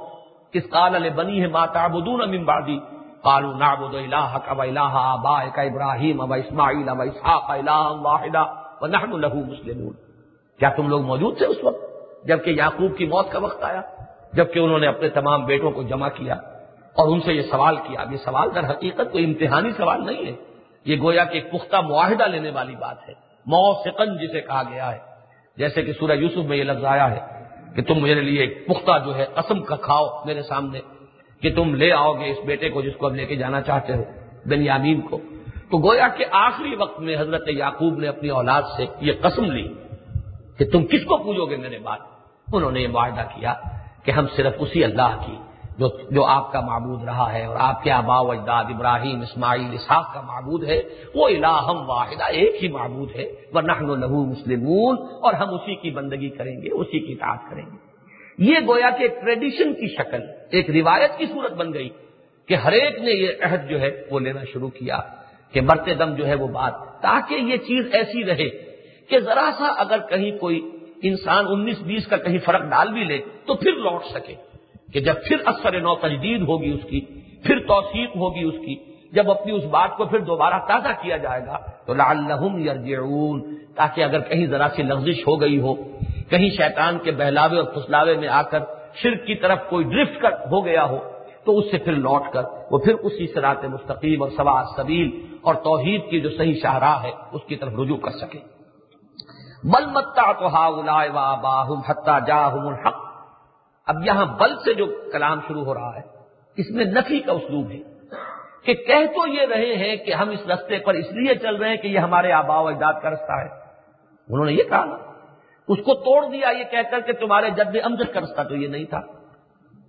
اس لیے کہ آباء و اجداد تمہارے جو یہ بھی 8 7 5 15 20 پیڑھیاں گنواؤ گے، بالآخر تو جائے گا معاملہ ابراہیم پر، جد امجد تو تمہارے ابراہیم ہے، ابراہیم کا طریقہ تو یہ ہے۔ معلوم یہ ہوا کہ تمہاری اپنی دلیل بھی اب کٹ گئی، اس کے لیے بھی اب کوئی وہ پادر ہوا ہے، اس کی کوئی بنیاد نہیں رہی۔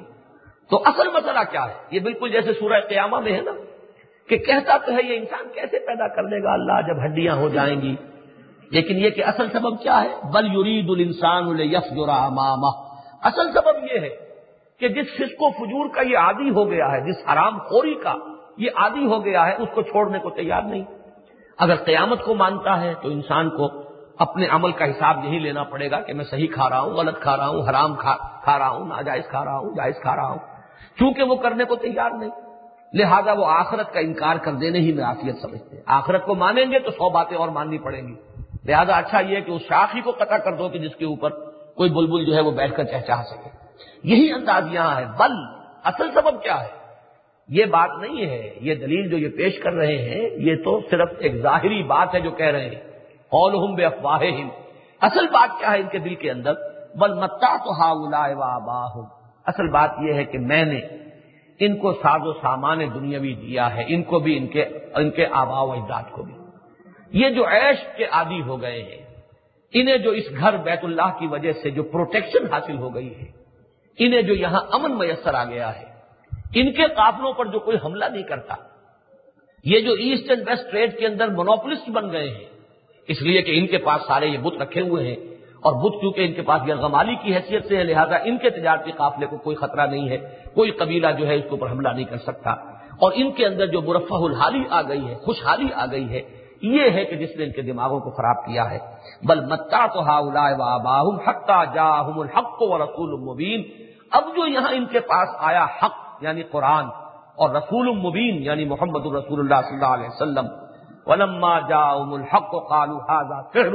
وإنا به کافرون، اب جب حق ان کے پاس آیا ہے تو انہوں نے کہا کہ یہ تو جادو ہے اور ہم تو اس کا انکار کرتے ہیں، ہم اس کو ماننے کے لیے تیار نہیں، ہم اس کو تسلیم کرنے کے لیے آمادہ نہیں۔ وقالوا لولا نزل هذا القرآن على رجل من القريتين عظيم، جس طرح کی ایک دلیل انہوں نے اپنے اس رویے کے دی تھی شرک کے معاملے میں، اللہ چاہتا تو ہمیں نہ شرک کرنے دیتا، ہمیں روک لیتا، ہم نہ کرتے یہ شرک، اور ہم نے تو صرف اپنے آباء و اجداد کی ریت اور رسم جو ہے ان کے طریقے اور کیش کی پیروی کی ہے، ہم تو اسی کے پیچھے چل رہے ہیں۔ اسی طریقے سے اب رسالت کے باب میں ان کا ایک اعتراض تھا، اچھا اگر اللہ کو رسول بھیجنا ہی تھا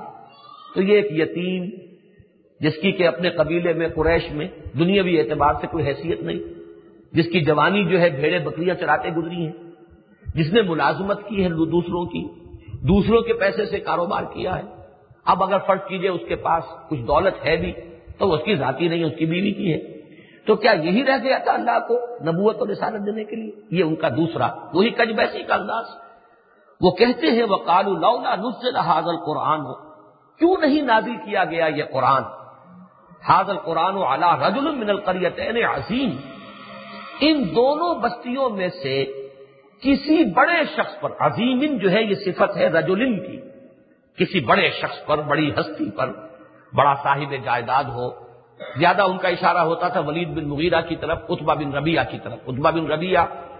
وہ ویسے سرداری کی حیثیت سے بہت اونچا مقام رکھتا تھا، حضرت ابو سفیان کا خسر، ہند کا باپ، اس کے بیٹے حضرت حذیفہ ہیں جو جلیل القدر صحابہ میں شامل ہیں، اور یہ جو ولید بن مغیرہ ہے یہ بہت بڑا سرمایہ دار تھا، یہ بنو مخزوم میں سے تھا، ابو جہل کا قریبی رشتہ دار، غالباً چچا، لیکن یہ کہ یہ بہت بڑا سرمایہ دار، اس کی بڑی جائیداد مکے میں بھی تھی، طائف میں بھی تھی، اس کے باغات تھے طائف میں، زر و سیم کے اس کے پاس ڈھیر کے ڈھیر تھے۔ تو یہ جو دو اشخاص ہیں خاص طور پر ان کا ذکر یہ کرتے تھے، لیکن یہ کہ الفاظ جو ہے وہ عام ہیں کہ اگر رسول بنا کر بھیجنا تھا تو کسی ایسے شخص کو بناتے جس کے لوگ ویسے ہی ادب کرتے ہیں، جس کے لوگ جو ہیں ویسے ہی ان کے زیر اثر ہیں، ان کی بات توجہ سے سنتے، اور ان کے پاس دولت بھی تھی، وہ اپنے دولت کو بھی ذریعہ بناتے اس حق کی اشاعت کا۔ تو یہ گویا کہ ان کی ایک دوسری دلیل تھی نبی اکرم صلی اللہ علیہ وسلم کی نبوت و رسالت کے خلاف۔ وقالوا لولا نزل هذا القرآن على رجل من القريتين عظیم اهم يقسمون رحمت ربک، کیا یہ تقسیم کرتے ہیں تیرے رب کی رحمت کو؟ عربی زبان میں فعل مضارع میں حال بھی ہے، مستقبل بھی ہے، ترجمے دونوں ہوں گے۔ کیا یہ تقسیم کریں گے تیرے رب کی رحمت کو؟ یعنی کیا انہوں نے اختیار سمجھ لیا ہے کہ اللہ تعالیٰ اپنی رحمت کا جو فیصلہ کرتا ہے تو وہ اب ان کے ہاتھ میں دے دے کہ جس کو چاہے وہ رحمت تھما دے؟ نحن قسمنا بینہم معیشتہم فی الحیات الدنیا، ہم نے تقسیم کی ہے ان کے مابین اس دنیا کی زندگی میں ان کی معیشت، یعنی یہ اسباب معیشت، یہ دولت، یہ وسائل جو ہیں دولت کے پیدا کرنے کے، یہ بھی اگر غور کریں تو یہ خود کسی نے حاصل نہیں کیے، یہ بھی ہم نے دیے ہیں انہیں۔ اگر سب کے لیے یہ ممکن ہوتا کہ وہ جو چاہے حاصل کر لے تو سب کے سب کروڑ پتی ہوتے،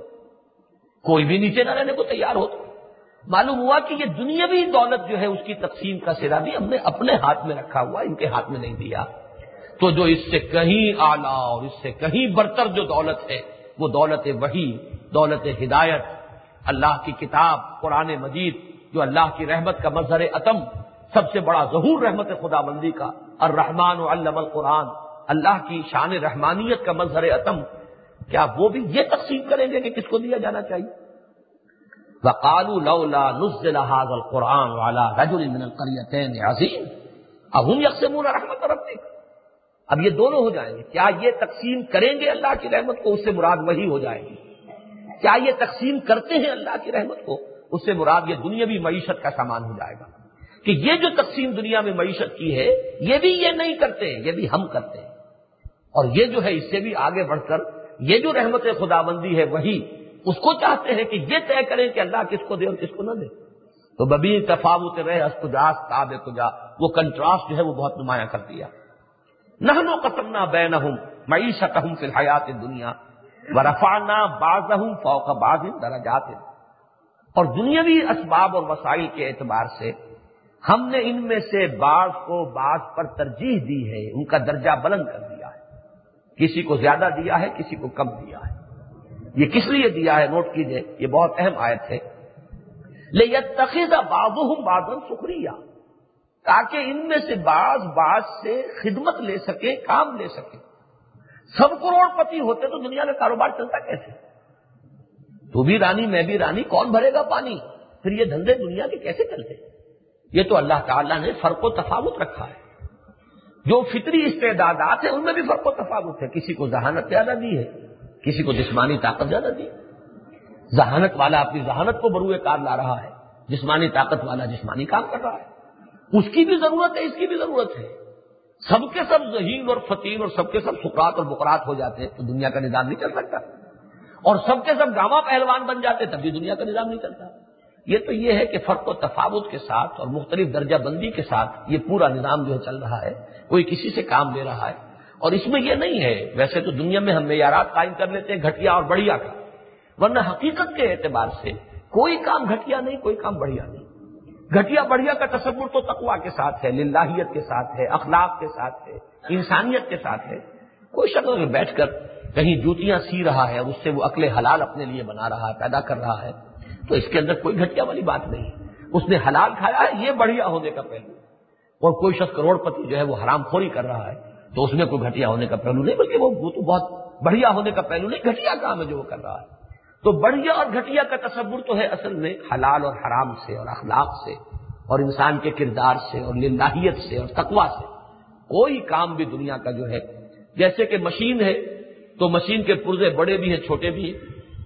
لیکن مشین کے چلنے میں اس چھوٹے سے چھوٹے پرزے کی اہمیت بھی یہ ہے کہ وہ نہ ہوگا تو ساری مشین معطل ہو جائے گی، بیکار ہو جائے گی۔ اس لیے کہ اس مشین کے کام کرنے میں وہ چھوٹے سے چھوٹا پرزا بھی اتنا ہی اہم ہے جتنا کہ کوئی بڑے سے بڑا پرزا۔ تو یہ فلسفہ جو یہاں بیان کیا گیا وہ اس اعتبار سے نہیں ہے کہ ان کو ہم یعنی مستقل طور پر جو معاشی فرق و تفاوت ہے طبقاتی شکل میں اس کے لیے دلیل بنانا، یہ نہیں ہے۔ یہ طبقات پیدا کر دینا ہیوز اور ہیو ناٹس کے، یہ تو ہماری غلط روی ہے۔ اللہ نے تو جو نظام دیا ہے اس میں کوئی طبقہ پیدا نہیں ہوتا۔ ہم نے اس شریعت کو اور اس راستے کو اور اس ہدایت کو ترک کیا تو اس سے یہ طبقات پیدا ہو گئے۔ تو اس آیت کو اس طبقاتی تقسیم کے حق میں دلیل کے طور پر استعمال کرنا بہت بڑی گمراہی ہوگی، بلکہ اصل میں صرف اس کے بنیادی فلسفے کو سامنے رکھیے کہ یہاں پر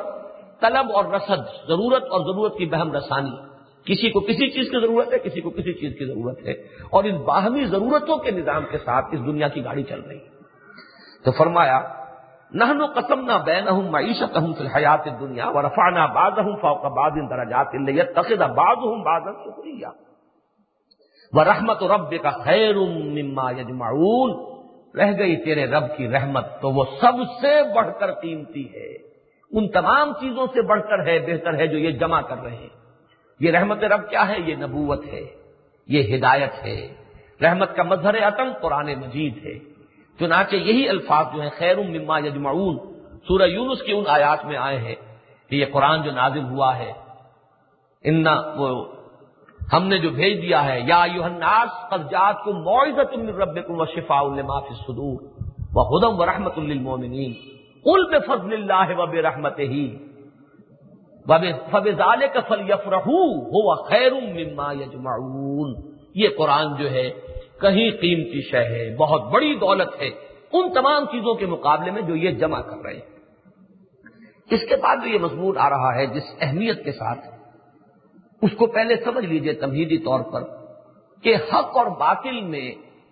امتیاز اور پھر حق پر استقامت، اس میں سب سے بڑی جو رکاوٹ انسان کے سامنے پیش آتی ہے وہ اپنی معاش کا مسئلہ ہے۔ دولت ہے، سب سے پہلے تو ضرورت ہے، ضرورت سے ذرا انسان قدم بڑھاتا ہے تو آسائشوں کا دائرہ طویل ہوتا ہے، آسائشیں بہم پہنچ گئی تو پھر تعیشات کا ایک نیا ردہ اس کے اوپر چڑھتا ہے، تعیشات سے آگے پھر اب اسراف اور تبذیر کا رخ۔ یہ تبذیر جو ہے یہ اس پہ چوٹی کی شے ہے، اسی لیے اسے کہا گیا ہے کہ ان المبذرین کانوا اخوان الشیاطین، کہ یہ مبذرین جو ہے یہ شیطانوں کے بھائی ہیں، جس میں دولت کا ظہور اور نمو اور اس کو ظاہر کیا جائے، دھوس جمائی جائے اپنی دولت مندی کی دوسروں پر۔ یہ چیز ہے اصل میں کہ جو انسان کو سیدھے راستے کی طرف آنے نہیں دیتی، جو اس کو آنکھ کھولنے نہیں دیتی، اور حق پر چلنے میں قدم قدم پر جو رکاوٹ بنتی ہے وہ یہی چیز ہے۔ سورہ شورى میں یہ مضمون پچھلی صورت میں جتنی مرتبہ آیا ہے وہ میں ذرا اس وقت گنوا دینا چاہتا ہوں، جس سے آپ کو اندازہ ہو جائے کہ وہ اقامت دین کی جد و جہد جو مرکزی مضمون تھا سورہ شورى کا، ان اقیموا الدین ولا تتفرقوا فیہ، اور اسی پر وہ آخر میں آیت آئی تھی کہ استجیبوا لربکم من قبل ان یاتی یوم لا مرد له من اللہ ما لکم من ملجأ یومئذ وما لکم من نکیر، کہ جلد از جلد اللہ تعالیٰ کی اس پکار پر لبیک کہو اور اقامت دین کی جد و جہد کے لیے کمر کس لو۔ اس میں جو مختلف مواقع پر اصل مسئلہ جو معاش کا اور دنیاوی حرص کا اور دنیاوی دولت کی جو طلب ہے اس کا آیا ہے، وہ میں صرف آپ کو گنوانا چاہتا ہوں۔ سب سے پہلے نکال لیجئے یہ صفحہ 581 پر آیت نمبر 11، لہو مقالید السماوات والارض یبسط الرزق لمن یشاء ویقدر انہ بکل شیء علیم۔ لوگوں جان لو آسمانوں اور زمین کی کنجیاں اللہ کے ہاتھ میں ہیں، وہی ہے جو کشادہ کرتا ہے رزق جس کے لیے چاہتا ہے اور تنگ کر دیتا ہے جس کے لیے چاہتا ہے۔ یعنی تم اپنی محنت سے اور بھاگ دوڑ سے اور حلال اور حرام کی تمیز کو ختم کر کے اپنے رزق میں کشادگی نہیں کر سکو۔ اس حقیقت کو انسان جان لے تو پھر وہ سارا معاملہ جو ہے اس کے لیے آسان ہوتا چلا جائے گا، اور پھر یہ چیز جو ہے اس کو غلط راستے پر نہیں ڈالے گی۔ آگے چلیے آیات نمبر 19، 20 اور 21، اللہ لطیف بعبادہ یرزق من یشاء، اللہ تعالی بہت مہربان ہے اور باریک بین ہے اپنے بندوں کے حق میں، وہ رزق دیتا ہے جس کو چاہتا ہے، وہو القوی العزیز، اور وہ قوی ہے، زبردست ہے۔ تمہارے لیے اصل فیصلہ کرنے کی بات یہ ہے کہ تم طالب دنیا بنتے ہو یا طالب آخرہ۔ من کان یرید حرث الآخرۃ نزد لہ فی حرثہ، جو کوئی طالب بنے گا آخرت کی کھیتی کا ہم اس کی کھیتی میں برکت دیتے رہیں گے۔ ومن کان یرید حرث الدنیا نؤتہ منہا وما لہ فی الآخرۃ من نصیب، اور جو کوئی دنیا کی کھیتی کا طالب بنے گا اس میں سے ہم اسے کچھ دے دلا دیں گے، اور پھر آخرت میں اس کا کوئی حصہ نہیں ہوگا۔ آگے چلیے آیت نمبر 27، 584 صفحے، وَلَوْ بَسَطَ اللَّهُ الرِّزْقَ لِعِبَادِهِ لَبَغَوْا فِي الْأَرْضِ وَلَٰكِن يُنَزِّلُ بِقَدَرٍ مَّا يَشَاءُ إِنَّهُ بِعِبَادِهِ خَبِيرٌ بَصِيرٌ۔ اگر کسی وقت اللہ تعالیٰ کسی پر رزق کا دروازہ تنگ کر دیتا ہے یا ناپ تول کر دینا شروع کرتا ہے، اس پر بھی اسے بددل نہیں ہونا چاہیے۔ اللہ تعالیٰ جو کچھ کرتا ہے اپنی حکمت کے تحت کرتا ہے۔ اگر اللہ تعالیٰ کشادہ کر دے رزق کو اپنے بندوں کے لیے، کھول دے بالکل، تو وہ بغاوت میں اور آگے بڑھ جائیں گے، سرکشی میں اور آگے بڑھ جائیں گے۔ یہ استغنا جو ہے ان میں غفلت کو پیدا کرے گا، اس لیے کہ یہ کثرت جو ہے اس سے تو انسان پر غفلت طاری ہوتی ہے۔ وَلَٰكِن يُنَزِّلُ بِقَدْرٍ مَّا يَشَاءُ، اللہ تعالیٰ اپنے رزق کے ان جو لا انتہا جو خزانے ہیں، لا محدود خزانے، ان میں سے اندازے کے مطابق ایشو کرتا ہے، نازل کرتا ہے۔ تب تو حال یہ ہے ان کی سرکشی کا، اور اگر اس نے ان خزانوں کو کھلا چھوڑ دیا ہوتا لبغوا فی الارض، تو ان کی سرکشی کا کیا عالم ہوتا۔ آگے چلیے آیت نمبر 49 اور 50، اس میں ایک ایسی بات کہی گئی ہے کہ رزق ایک تو انسان کا دنیا میں مادی ہے، روپیہ، دولت، پیسہ، کسی طریقے سے اولاد بھی تو رزق ہے۔ اولاد کسی کو دیتا ہے اللہ، کسی کو نہیں دیتا، کسی کو بیٹے ہی بیٹے دیتا ہے، کسی کو بیٹیاں ہی بیٹیاں دیتا ہے۔ معلوم ہوا کہ جس طرح تم یہاں مجبور محض کہ کوئی شخص اپنے اختیار سے یہ چاہے کہ میرے ہاں بیٹا ہو، اس کے امکان میں نہیں۔ کوئی شخص جو ہے یہ چاہے کہ میرے ہاں بیٹیاں بیٹے برابر برابر تعداد میں ہو جائیں، اس کے امکان میں نہیں۔ یہاں دیکھیے اس کو فرمایا للہ ملک السماوات والارض یخلق ما یشاء یہب لمن یشاء اناثا ویہب لمن یشاء الذکور او یزوجہم ذکرانا واناثا ویجعل من یشاء عقیما انہ علیم قدیر۔ اللہ تعالیٰ کے ہاتھ میں ہے اختیار، ملک السماوات والارض، آسمانوں اور زمین کی بادشاہی، جو چاہتا ہے تخلیق فرماتا ہے، جس کو چاہتا ہے وہ بیٹیاں دیتا ہے، جس کو چاہتا ہے بیٹے دیتا ہے، جنہیں چاہتا ہے وہ بیٹے اور بیٹیاں ملا کر ان کے جوڑے بنا دیتا ہے، اور جس کو چاہتا ہے وہ بانجھ بنا کر رکھ دیتا ہے تو اس کو کوئی اولاد نصیب نہیں ہوتی۔ یقیناً وہ سب کچھ جو کرتا ہے وہ قدیر بھی ہے، علیم بھی ہے، اپنے علم کی بنیاد پر کرتا ہے۔ یہ میں نے وہ مقامات ذرا گنوا دیے جس سے اندازہ ہو، کیونکہ یہ ہم میں سے ہر شخص کا تجربہ ہے۔ اصل رکاوٹ تو یہی ہے، معاش اور معاد کا ہی مقابلہ ہے، کس کو مقدم رکھتے ہیں، کس کو مؤخر کرتے ہیں۔ سورہ قیامہ میں ہم نے پڑھا کلا بل تحبون العاجلۃ وتذرون الآخرۃ، کہیں فرمایا ان ہؤلاء، سورہ دہر میں ان ہؤلاء یحبون العاجلۃ ویذرون وراءهم یوما ثقیلا، کہیں فرمایا بل تؤثرون الحیاۃ الدنیا والآخرۃ خیر وابقیٰ۔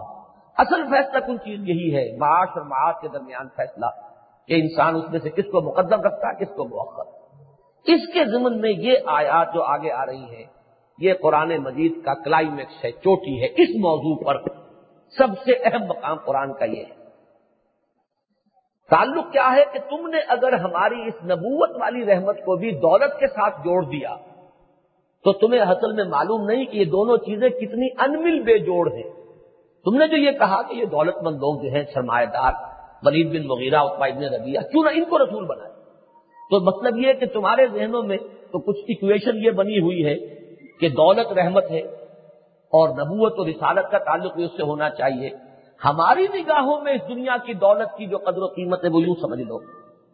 وَلَوْلَا أَن يَكُونَ النَّاسُ أُمَّةً وَاحِدَةً، اگر یہ اندیشہ نہ ہوتا کہ تمام ہی انسان ایک امت بن جائیں گے، سب کے سب گمراہ ہو جائیں گے، سب کے سب بالکل غافل ہو جائیں گے، لَجَعَلْنَا لِمَن يَكْفُرُ بِالرَّحْمَٰنِ،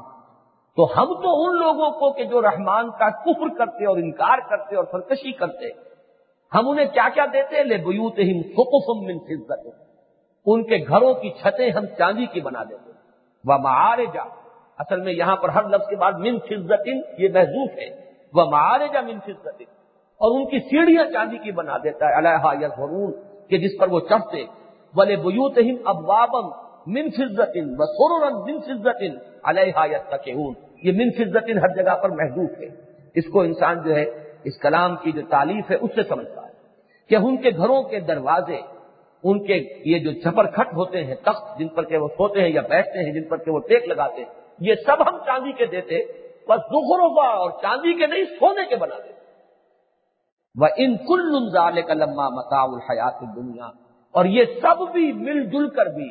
اس دنیا کی زندگی کا حقیر سا برتنے کا سامان ہوتا۔ ہماری نگاہوں میں ان چیزوں کی کوئی قدر و قیمت نہیں تھی۔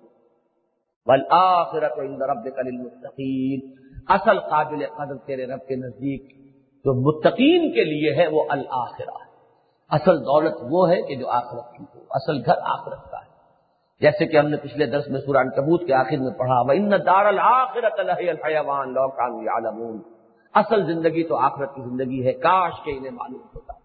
یہی حقیقت ہے کہ جو اوجل ہو جاتی ہے تو انسان گمراہ بھی ہوتا ہے، انسان سے ہدایت کی راہ پر چلا نہیں جاتا۔ کیا کریں، یہ مشکلات ہیں، یہ مسائل ہیں، یہ پریشانیاں ہیں، یہ ساری پریشانیاں، یہ سارے عذرات جو ہیں در حقیقت نتیجہ ہے اس کا کہ یہ حقیقت نگاہوں سے اوجل ہو گئی ہے کہ اصل زندگی آخرت ہے، اور تمہاری نگاہوں میں کھبے ہوئے ہیں یہ زخارف اس دنیا کے، زخرف جو ہے سونے کو بھی کہتے ہیں، سنہری چیز کو بھی، اور کسی بھی دل کو لبھانے والی چیز، بہت ہی خوشنما چیز، آنکھوں میں کھب جانے والی چیز، اسی معنی میں زخارف دنیا ہم استعمال کرتے ہیں لفظ، کہ یہ ساری چیزیں ہماری نگاہوں میں ان کی کوئی قدر نہیں ہے. ہم تو ان کافروں کو ان کے گھر بنا دیتے ہیں، ان کے چھت بنا دیتے ہیں، ان کی سیڑھیاں بنا دیتے ہیں، ان کے دروازے بناتے ہیں، یہ سب سونے چاندی کے ہوتے، ہمارے لیے پرے کاہ کی برابر بھی وقت نہیں ہے. ایک حدیث میں یہ مضمون آیا ہے، بالکل اس مضمون کی جو وضاحت کرنے والا ہے، کہ اگر اللہ تعالیٰ کی نگاہ میں دنیا و ما فیہا کی وقت ایک مچھر کے پر کے برابر بھی ہوتی تو وہ کسی کافر کو یہاں سے ایک گھونٹ بھی پانی کا نہ دے. کفر سے اس کو اس قدر بودھ ہے، کفر سے اس کے اندر اتنی بیزاری ہے کہ کسی کافر کو ایک پانی کا گھونٹ نہ دیتا، اگر اس کی نگاہ میں اس کی کوئی قدر و قیمت ہو. اس کے نگاہ میں تو ان چاندی اور سونے کے ڈھیروں کو بھی کوئی قدر و قیمت نہیں ہے، لہذا وہ تو کافروں کو یہ سب کچھ دینے کو تیار ہے اور سب کو ہی دے دیتا، ہر کافر کو دے دیتا. لیکن اللہ تعالیٰ کی یہ شفقت ہے اور رحمت ہے اپنے بندوں پر کہ اگر ایسا ہوتا تو پھر تو شاید ہدایت کے راستے پہ کوئی ایک بھی آدمی نہ آتا. لہذا اللہ تعالیٰ نے کافروں کو بھی ہر ایک کو یہ سب کچھ نہیں دے دیا ہے، لیکن یہ کہ بہرحال یہ بات جان لو کہ اللہ کی نگاہ میں ان چیزوں کی کوئی قدر و منزلت نہیں ہے. اصل شے تو ہے وہ رحمت، اصل شے ہے ہدایت، اصل شے ہے استقامت، اور اصل دولت ہے وہ قرآن کہ جو اس نے نازل کیا ہے اپنے بندے محمد پر صلی اللہ علیہ وسلم. وَمَن يَعْشُ عَن ذِكْرِ الرَّحْمَٰنِ نُقَيِّضْ لَهُ شَيْطَانًا فَهُوَ لَهُ قَرِينٌ. اور جو کوئی بھی اعراض کرے گا رحمان کے ذکر سے، رحمان کی یاد سے، نقیض لہو شیطان، ہم اس پر مسلط کر دیتے ہیں ایک شیطان، فہو لہو قرین، جو اس کا ساتھی بن جاتا ہے. اگرچہ شیطان کا لفظ جو ہے وہ شیاطین جن اور شیاطین انس دونوں پر حاوی ہے، اور اس معنی میں یقیناً دنیا میں شیطان کے چیلے چانٹے انسان بھی ہیں، جنات تو ہیں ہی ہیں. جنات تو اس کے ساتھ ایک نسلی اور خلقی ایک تعلق بھی اور نسبت اور قرب بھی رکھتے ہیں، اس کی اولاد جو ہے وہ سلبی بھی ہے، مانوی بھی ہے. انسانوں میں بھی جو اس کے چیلے چانٹے ہیں، ایجنٹ بن جاتے ہیں، وہ بھی شیاطین ہیں. اس معنی میں نے دیکھا ہے کہ اکثر لوگ یہاں اس چیز کو کوشش یہ کرتے ہیں کہ اس کو عام کر دیں، مرد اور انسانوں اور جنوں میں سے شیاطین ہم مسلط کر دیتے ہیں. میرا ذہن جو ہے ادھر جا رہا ہے، اس کو میں ابھی پورے جذب کے ساتھ نہیں کہہ رہا، مزید تحقیق کروں گا کہ یہ بات درست نہیں ہے. اس سے مراد حقیقتاً ایک جن شیطان ہے.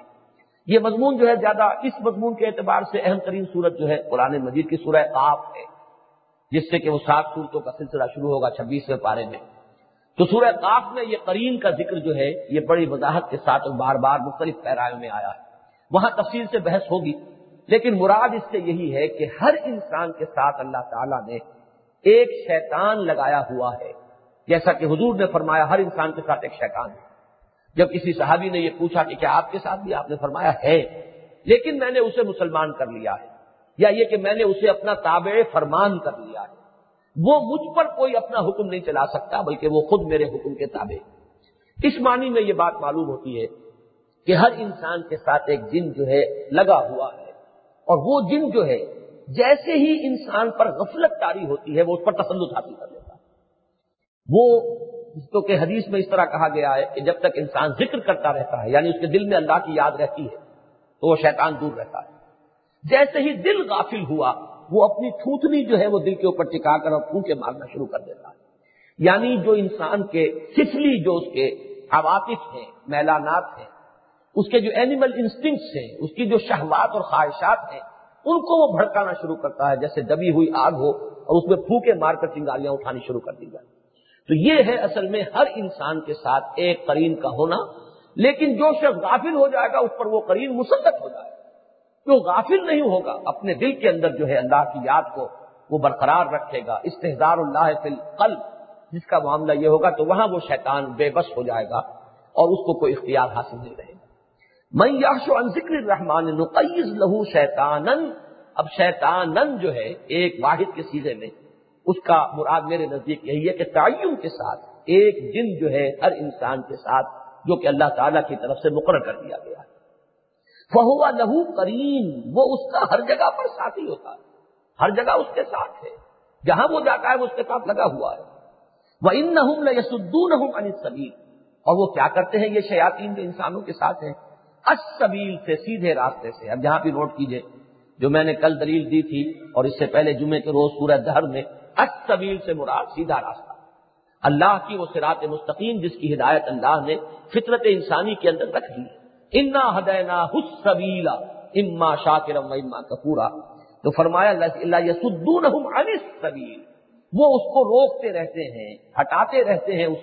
سیدھے راستے سے، صراط مستقیم سے. وَيَحْسَبُونَ أَنَّهُمْ مُهْتَدُونَ، اب یہ یحسبون جو ہے یہ اس انسانوں سے متعلق ہے، وہ یہ سمجھتے رہتے ہیں کہ وہ ہدایت پر جا رہے ہیں. وہ جو شیاطین ہیں وہ جو ہے گمراہی کو مزین کر کے دکھائیں گے، بے حیائی کو وہ فیشن کا نام دیں گے، اور اسی طرح کی چیزوں کو وہ ثقافت کا عنوان دے کر جو ہے اس کو مزین کریں گے. انسان کے لیے اس بدی کو وہ ایک ایسی خوبصورت شکل میں پیش کریں گے کہ انسان سمجھے گا کہ میں تو سیدھے راستے پر ہدایت پر جا رہا ہوں، حالانکہ در حقیقت وہ اپنے اس راستے سے بھٹک چکا ہوگا. حتی اذا جانا، یہاں تک کہ جب وہ دونوں ہمارے پاس پہنچیں گے، انسان آئے گا تو ساتھ ہی قرین بھی آئے گا. اور سورہ قاف میں ہے کہ وہ قرین کہے گا ربنا ما اطغیتہ ولکن کان فی ضلال بعید، پروردگار میں نے اس کو گمراہ نہیں کیا تھا، یہ تو تھا ہی گمراہ اصل میں. تو اللہ تعالیٰ فرمائے گا میرے پاس جھگڑو نہیں، تم دونوں کے لیے ایک ہی عذاب جو ہے اس کے اندر تمہیں جھونکا جائے گا. تو وہاں وہ دونوں جھگڑیں گے آپس میں. حتی اذا جاءنا، جب وہ ہمارے پاس پہنچیں گے، قال یا لیت بینی و بینک بعد المشرقین، تو وہ انسان یہ کہے گا اس نے شیطان قرین سے کہ کاش کہ میرے اور تمہارے درمیان مشرق و مغرب کا فصل ہوتا، اتنا فاصلہ ہوتا. بعد المشرقین کے ایک محاورے کے طور پر ہم بھی اس لفظ کو استعمال کرتے ہیں، انتہائی فاصلہ ہوتا. ہم دو بالکل متضاد کناروں پر، ایک دوسرے کے مخالف کناروں پر ہوتے. فبئس القرین، تو کیا ہی برا ٹھکان تم میرے ساتھی نکلے، کس طرح تم نے مجھے برباد کیا ہے. وَلَن يَنفَعَكُمْ الْيَوْمَ إِذْ ظَلَمْتُمْ أَنَّكُمْ فِي الْعَذَابِ مُشْتَرِكُونَ. اب یہ جان لو کہ یہ چیز تمہارے لیے ہرگز منفعت بخش نہیں ہے. آج یہ اللہ تعالیٰ کی طرف سے کہا جائے گا کہ تم اس عذاب میں مشترک ہو،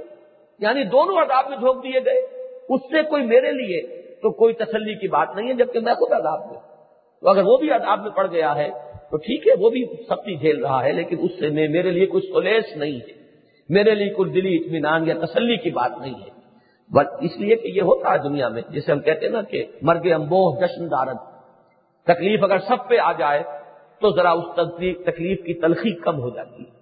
اور تکلیف جو ہے کسی ایک کو آئے اور دوسروں کو نہ آئے تو اس کی شدت کا احساس جو ہے انسان کو ذرا زیادہ ہوتا ہے. لیکن جب وہ تکلیف عام ہو جائے تو پھر اتنا شدید احساس اس دنیا میں نہیں رہتا. لیکن آخرت کے عذاب کے بارے میں فرمایا کہ تم دونوں، تم بھی اور تمہارا قرین بھی جب جھونک دیے جاؤ گے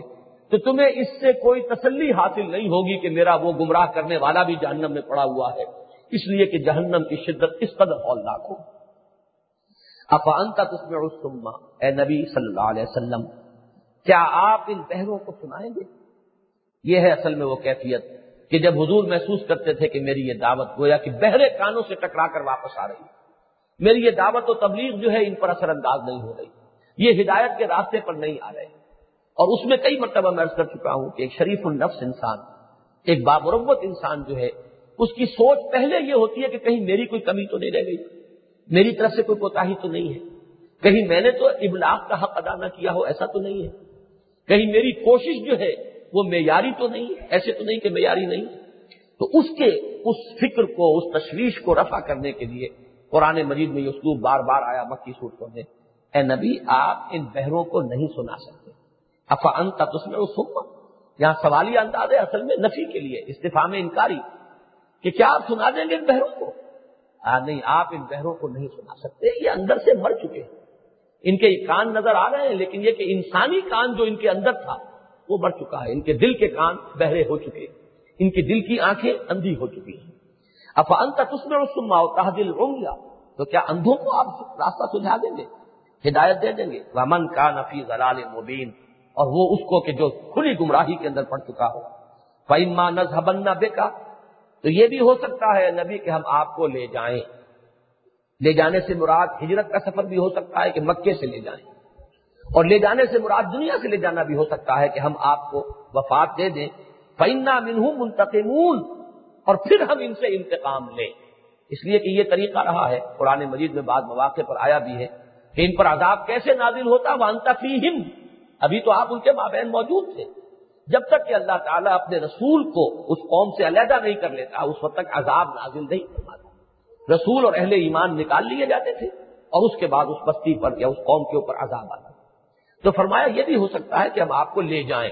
اور لے جانے میں دونوں امکانات ہیں، ہجرت کہ اس جگہ سے لے جائیں یا اس دنیا سے آپ کو اٹھا لیں، پھر اس کے بعد ان کے اوپر عذاب جو ہے وہ آ کر رہے گا۔ اور یہ بھی ہو سکتا ہے اور نُرِيَنَّكَ الَّذِي وَعَدْنَاهُ کہ آپ کی نگاہوں کے سامنے ان کے اوپر عذاب نازل کریں، جس چیز کی کہ ہم انہیں دھمکی دے رہے ہیں وہ آپ کو بھی دکھا دیں کہ آپ کی نگاہوں کے سامنے ہم انہیں ہلاک کریں۔ فَإِنَّ عَلَيْهِمْ مُقْتَدِرُونَ تو ہم ان کے اوپر پوری قدرت رکھتے ہیں، یہ ہماری پکڑ سے، ہمارے اختیار سے، ہماری قدرت سے کہیں بھاگ کر جانے والے نہیں ہیں۔ وَإِنَّهُ لَذِكْرٌ لَكَ وَلِقَوْمِكَ اور فَاسْتَمْسِكْ بِالَّذِي أُوحِيَ إِلَيْكَ اس کی طرف میں نے حوالہ دیا تھا۔ یہاں یہ بحث اب ختم ہو رہی ہے۔ ان سے تو سوال کیا گیا تھا کہ تم نے جو اپنے اوہام تراش لیے ہیں، جو کوئی کتاب تمہارے پاس ہے، کوئی صحیفہ ہے جس کو تم نے مضبوطی سے تھام رکھا ہو،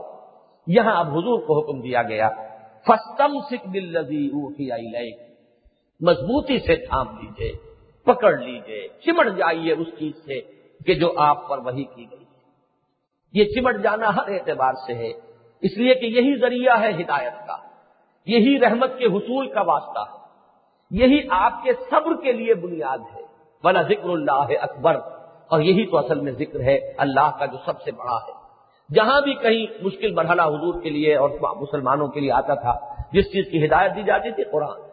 وَاتْلُ مَا أُوحِيَ إِلَيْكَ مِنَ الْكِتَابِ وَأَقِمِ الصَّلَاةَ إِنَّ الصَّلَاةَ تَنْهَىٰ عَنِ الْفَحْشَاءِ وَالْمُنكَرِ اتْلُ مَا أُوحِيَ إِلَيْكَ مِنْ كِتَابِ رَبِّكَ لَا مُبَدِّلَ لِكَلِمَاتِهِ وَلَن تَجِدَ مِن دُونِهِ مُلْتَحَدًا جہاں بھی آیا ہے یہی آیا، قرآن پڑھیے، رتل القرآن ترتیلا وَمِنَ اللَّيْلِ فَتَهَجَّدْ بِهِ راتوں کو جاگیے اس قرآن کے ساتھ۔ تو فَاسْتَمْسِكْ بِالَّذِي أُوحِيَ إِلَيْكَ مضبوطی سے پکڑ لیجئے اس چیز کو کہ جو وحی کی گئی آپ کی جانب، إِنَّكَ عَلَىٰ صِرَاطٍ مُسْتَقِيمٍ یقیناً آپ بالکل سیدھے راستے پر ہیں۔ وَإِنَّهُ لَذِكْرٌ لَكَ وَلِقَوْمِكَ اور یہ قرآن جو ہے یہ ذکر اور یاد دہانی ہے آپ کے لیے بھی اور آپ کی قوم کے لیے۔ ذرا غور کیجئے گا اس کو، یہاں بھی میں نے دیکھا ہے آج جب مطالعہ کر رہا تھا لوگوں کو بڑا چکر پڑ گیا ہے کہ حضور کے لیے ذکر کس معنی میں کہے، لہذا یہاں ترجمہ یہ کیا ہے بعض حضرات نے، سب نے نہیں، کہ یہ در حقیقت آپ کے مقام اور مرتبے کا بیان ہے، حالانکہ یہ بات جڑتی نہیں ہے۔ انہ لذکر لک ولقومک تو قوم کی کوئی عظمت کا بیان جو ہے وہ تو قرآن مجید نہیں کر رہا۔ تو معلوم یہ ہوا کہ یہ در حقیقت صرف اس چیز سے بچنے کے لیے کہ حضور کے بارے میں ہمارے ذہنوں میں یہ بیٹھا ہوا ہے کہ آپ کو تو شاید کسی تذکیر کی ضرورت نہیں تھی، آپ کو کسی یاد دہانی کی ضرورت نہیں تھی، یہ بات غلط ہے۔ سورہ شورا کی جو آخری آیات ہیں ان کا نوٹ کیجئے تو فرمایا گیا کہ اے نبی آپ بھی اس قرآن کے ضرورت مند تھے، ما کنت تدری ما الکتاب ولا الایمان ولکن جعلناہ نورا نہدی بہ من نشاء من عبادنا۔ اے نبی آپ تو نہیں جانتے تھے کتاب کسے کہتے ہیں، شریعت کسے کہتے ہیں، قرآن کسے کہتے ہیں، ایمان کسے کہتے ہیں، آپ کے علم میں نہیں تھا۔ بالقوہ ایمان موجود تھا قلب محمدی میں، لیکن وہ بالقوہ ایمان بالفعل ایمان کی شکل اس نے اختیار کی اسی قرآن کے ذریعے سے۔ یہی آیا ہے کہ جس نے جگایا ہے، اس مضمر ہدایت کو ابھار کر یہ لایا ہے، تو در حقیقت قرآن ہی کے ذریعے سے ایمان بالفعل جو ایمان ملا ہے محمد رسول اللہ صلی اللہ علیہ وسلم، اس کا منبع اور سرچشمہ قرآن مجید ہے۔ انہ لذکر لک اس نے اے نبی صلی اللہ علیہ وسلم وہ حقائق آپ کے سامنے اجاگر کیے ہیں، اس ایمان کو آپ کے قلب کے اندر ایک نہایت تابناک دیے اور قندیل کی شکل میں روشن کر دیا ہے، اور یہی آپ کی قوم کے لیے یاد دہانی ہے۔ ان کو بھی ملے گا تو اسی سے ملے گا، ان کے اندر بھی ہدایت آئے گی تو اسی کے ذریعے سے آئے گی، ان میں سے کسی کا باطن جگمگائے گا نور ہدایت سے تو وہ بھی اسی کی بدولت جگمگائے گا۔ انہ لذکر لک ولقومک اس لیے کہ جس انداز میں ذکر آ رہا ہے یہ در حقیقت قرآن مجید کی عظمت کا بیان ہے، قرآن مجید کی عظمت کا بیان ہے، قرآن کے ذریعے سے کسی اور کی عظمت کا بیان نہیں ہے۔ اس لیے کہ حکم کیا ہے، فَاسْتَمْسِكْ بِالَّذِي أُوحِيَ إِلَيْكَ اس کو مضبوطی سے تھامیے، اس کے ساتھ چمٹ جائیے، اس کو تھام لیجئے مضبوطی کے ساتھ، اس لیے کہ یہی تو ہے آپ کے لیے بھی ذکر اور یہی ہے آپ کی قوم کے لیے بھی ذکر۔ خود آپ کو بھی یہ ایمان جو ملا ہے تو یہ اسی کے ذریعے ملا ہے۔ میں پھر حوالہ دے رہا ہوں سورہ شورا کی اس آیت کا، وَكَذَلِكَ أَوْحَيْنَا إِلَيْكَ رُوحًا مِّنْ أَمْرِنَا مَا كُنتَ تَدْرِي مَا الْكِتَابُ وَلَا الْإِيمَانُ وَلَٰكِن جَعَلْنَاهُ نُورًا نَهْدِي بِهِ مَن نَّشَاءُ مِنْ عِبَادِنَا وَإِنَّكَ لَتَهْدِي إِلَىٰ صِرَاطٍ مستقیم. دیکھیے نوٹ کیجئے اس آیت کو، إِنَّكَ لَتَهْدِي إِلَىٰ صِرَاطٍ مستقیم، یہاں فرمایا إِنَّكَ عَلَىٰ صِرَاطٍ مستقیم. تو اس آیت کو سورہ شورى کی اس آیت نمبر 52 کے حوالے سے اس کے ساتھ جوڑ کر اس کی روشنی میں سمجھنا چاہیے. وَإِنَّهُ لَذِكْرٌ لَكَ وَلِقَوْمِكَ، اور اے نبی یہ قرآن آپ کے لیے بھی ایک یاد دہانی اور نصیحت اور ذکر ہے، اور ایمان اور یقین کا منبع اور سرچشمہ ہے، اور آپ کی قوم کو بھی یہ تمام نعمتیں اور دولتیں اسی قرآن کے ذریعے سے ملیں گی. آگے الفاظ اور بہت اہم ہیں، وَسَوْفَ تُسْأَلُونَ، اور پھر آپ سب سے پوچھا بھی جائے گا، نبی سے بھی پوچھا جائے گا. اس قرآن کی اب تبلیغ کی ذمہ داری آپ پر ہے، اس کا آپ سے سوال کیا جائے گا، آپ نے تبلیغ کا حق ادا کیا کہ نہیں کیا، اور آپ نے تبلیغ کی تو قوم نے آپ کو کیا جواب دیا، ماذا اجبتم، تمہیں کیا جواب ملا، تمہیں قوموں نے کیا جواب دیا، مرسلین جو لوگ بھیجے گئے تھے ان کو کیا جواب تم نے دیا، جس کو کہ سورہ اعراف کی وہ آیت جو بہت مرتبہ میں نے کوٹ کی ہے سیرت کی تقاریر میں، خاص طور پر شہادت علی الناس کی ذمہ داری کی نزاکت کو بیان کرنے کے لیے کہ فَلَنَسْأَلَنَّ الَّذِينَ أُرْسِلَ إِلَيْهِمْ وَلَنَسْأَلَنَّ الْمُرْسَلِينَ، ہم لازماً پوچھ کر رہیں گے ان سے بھی کہ جن کی طرف ہم نے رسولوں کو بھیجا، اور لازماً پوچھ کر رہیں گے رسولوں سے بھی، آپ سے بھی پوچھا جائے گا اس قرآن کے بارے میں، اور یہ لوگ جو ہیں ان سے بھی حساب لیا جائے گا اس قرآن کے بارے میں. محمد الرسول اللہ صلی اللہ علیہ وسلم نے اس قرآن سے اپنے قلب و ذہن کو منور کیا، اور اس قرآن کی قندیل کو ہاتھ میں لے کر اپنی تمام توانائیاں قوتیں صرف کر دی، اس کی روشنی سے عالم کو منور کر دیا. لہذا وہ سرخرو ہے، انہوں نے وہ گواہی لے لی تھی حجۃ الوداع میں، الا هل بلغت، اور اس مجمع نے جواب دیا انا نشهد انك قد بلغت واديت ونصحت وكشفت الغمة، ہم گواہ ہیں آپ نے حق تبلیغ ادا کر دیا، حق نصیحت ادا کر دیا، حق امانت ادا کر دیا، آپ نے گمراہی کے اندھیاروں کے پردے چاک کر دیے. پھر حضور نے آسمان کی طرف نگاہ اٹھائی، انگشت شہادت سے اشارہ کیا، اللہم اشہد، اے اللہ تو بھی گواہ ہے، اور پھر وہ ذمہ داری ڈال دی امت کے اوپر کہ فَلْيُبَلِّغِ الشَّاهِدُ الْغَائِبَ، اب پہنچائیں وہ جو یہاں ہیں ان کو جو یہاں نہیں. میری ذمہ داری ختم ہوئی اور میں بری ہو گیا. فَسَوْفَ تُسْأَلُونَ، تم سے پوچھا جائے گا، اور اسی کے لیے پیشگی گواہی حضور نے امت سے اس دنیا میں لے لی کہ قیامت کے دن، بلکہ الفاظ بھی ہیں کہ تم سے میرے بارے میں پوچھا جائے گا تم کیا کہو گے، تو لوگوں نے کہا کہ ہم یہ کہیں گے کہ آپ نے حق تبلیغ ادا کر دی. وَاسْأَلْ مَنْ أَرْسَلْنَا مِنْ قَبْلِكَ مِنْ رُسُلِنَا، اور ذرا پوچھئے ان سے کہ جن کو ہم نے بھیجا تھا آپ سے پہلے اے نبی اپنے رسولوں میں سے، اجعلنا من دون الرحمن آلہۃ یعبدون، کیا ہم نے رحمان کے سوا بھی کسی معبودوں کو ٹھہرایا تھا کہ ان کی بندگی کی جائے اور پرستش کی جائے. یہ بھی گویا کہ اسی طرح کی ایک دلیل ہے اور خطابی انداز میں ہے. پوچھو ان سے جو پہلے رسول بنا کر بھیجے گئے. بظاہر حضور سے خطاب کیا جا رہا ہے، لیکن اصل میں خطاب جو ہے وہ جو مخاطبین ہیں، پوچھو سے مراد کیا ہوگا، وہی بات جو پہلے آ چکی ہے. ان کے جو بھی صحائف موجود ہیں، ان کی جو کتابیں موجود ہیں، انہوں نے جو علمی ورثہ چھوڑا ہے، ذرا اس میں تلاش کرو، تفتیش کرو، ڈھونڈو، پتہ چلاؤ کہ کہیں بھی اس شرک کے لیے جو تم کر رہے ہو کوئی سند موجود ہے، کہیں کوئی دلیل موجود ہے، کہیں کسی سابق رسول نے کوئی بات ایسی کہی کہ جس کو تم دلیل کے طور پر پیش کر سکو اپنے ان اوہام کے لیے، اپنے ان مشرکانہ عقائد کے لیے. تو یہاں پر اگرچہ بظاہر خطاب حضور سے ہے، اور اس سے پھر بحثیں چھڑ گئی ہیں کہ حضور کیسے پوچھے، جو فوت شدہ رسول ہیں ان سے کیسے پوچھے. تو اس میں پھر جواب دیا گیا ہے کہ جیسے مثلا شب معراج میں ملاقات ہوئی وہاں پوچھ سکتے تھے. تو یہ چیزیں جو ہیں میرے نزدیک یہ ساری کوئی تکلفات ہیں، اس بحث میں جانے کی ضرورت ہی نہیں. قرآن مجید کا اسلوب خطبے کا ہے، ایک خطیبانہ انداز میں جب خطیب یہ اسلوب اختیار کرتا ہے تو اس کا لٹرل سینس یہ نہیں ہوتا کہ جس سے بات کی جا رہی ہے اس سے کہا جا رہا ہے کہ پوچھو. کبھی کہتے پوچھو ان درو دیوار سے، پوچھو اس آسمان سے، اس کا یہ مطلب کبھی نہیں ہوتا کہ یہ کہا جا رہا ہے لٹرلی کہ آسمان سے پوچھو، بلکہ اس سے ایک مراد ہوتی ہے کہ آسمان کیا گواہی دے رہا ہے، زمین کیا اشارے کر رہی ہے، ان اشاروں کو جو سمجھو اور ان سے حقائق کو پڑھنے کی کوشش کرو. کسی طریقے سے وَاسْأَلْ مَنْ أَرْسَلْنَا مِن رُسُلِنَا قَبْلَكَ مِن رُسُلِنَا، پوچھئے ان سے جن کو کہ ہم نے آپ سے پہلے اے نبی رسول بنا کر بھیجا تھا، کیا ان میں سے کسی نے یہ کہا ہے، کیا کسی کی طرف یہ بات منسوب کی جا سکتی ہے کہ ہم نے ان کے ذریعے سے یہ تلقین کی ہو کہ ہمارے سوا یا رحمان کے سوا یہ ہستیاں بھی ہیں کہ جن کو پوجا جانا چاہیے۔ یہ اسی صورت میں آگے چل کر بھی مضمون آئے گا۔ ایک آیت بڑی عجیب ہے کہ لو کانا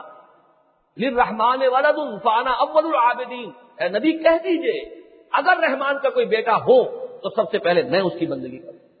یہ اصل میں خطیبانہ انداز ہے کہ میرا تعلق تو رحمان کے ساتھ ہے، رحمان کا بیٹا ہوگا تو میرے لیے تو وہ بھی اسی طریقے سے، کیونکہ بیٹا تو باپ کا ہم پلہ ہے، اگر میں رحمان کی بندگی کرتا ہوں تو اس کے بیٹے کی بھی بندگی کرتا ہوں۔ لیکن در حقیقت یہ کہنے کا اسلوب ہے کہ ہے ہی نہیں اس کا کوئی بیٹا، اس کی کوئی اولاد ہے ہی نہیں۔ اگر کوئی اولاد ہوتی تو انا اول العابدین، تو مجھے پھر اس سے کیا جھگڑا تھا، تو سب سے پہلے میں اس کو پوچھتا۔ یہ انداز جو ہے خطیبانہ انداز ہے اور اس کو اسی انداز میں سمجھنا چاہیے۔ بارک اللہ لی ولکم فی القرآن العظیم ونفعنی وإیاکم بالآیات والذکر الحکیم۔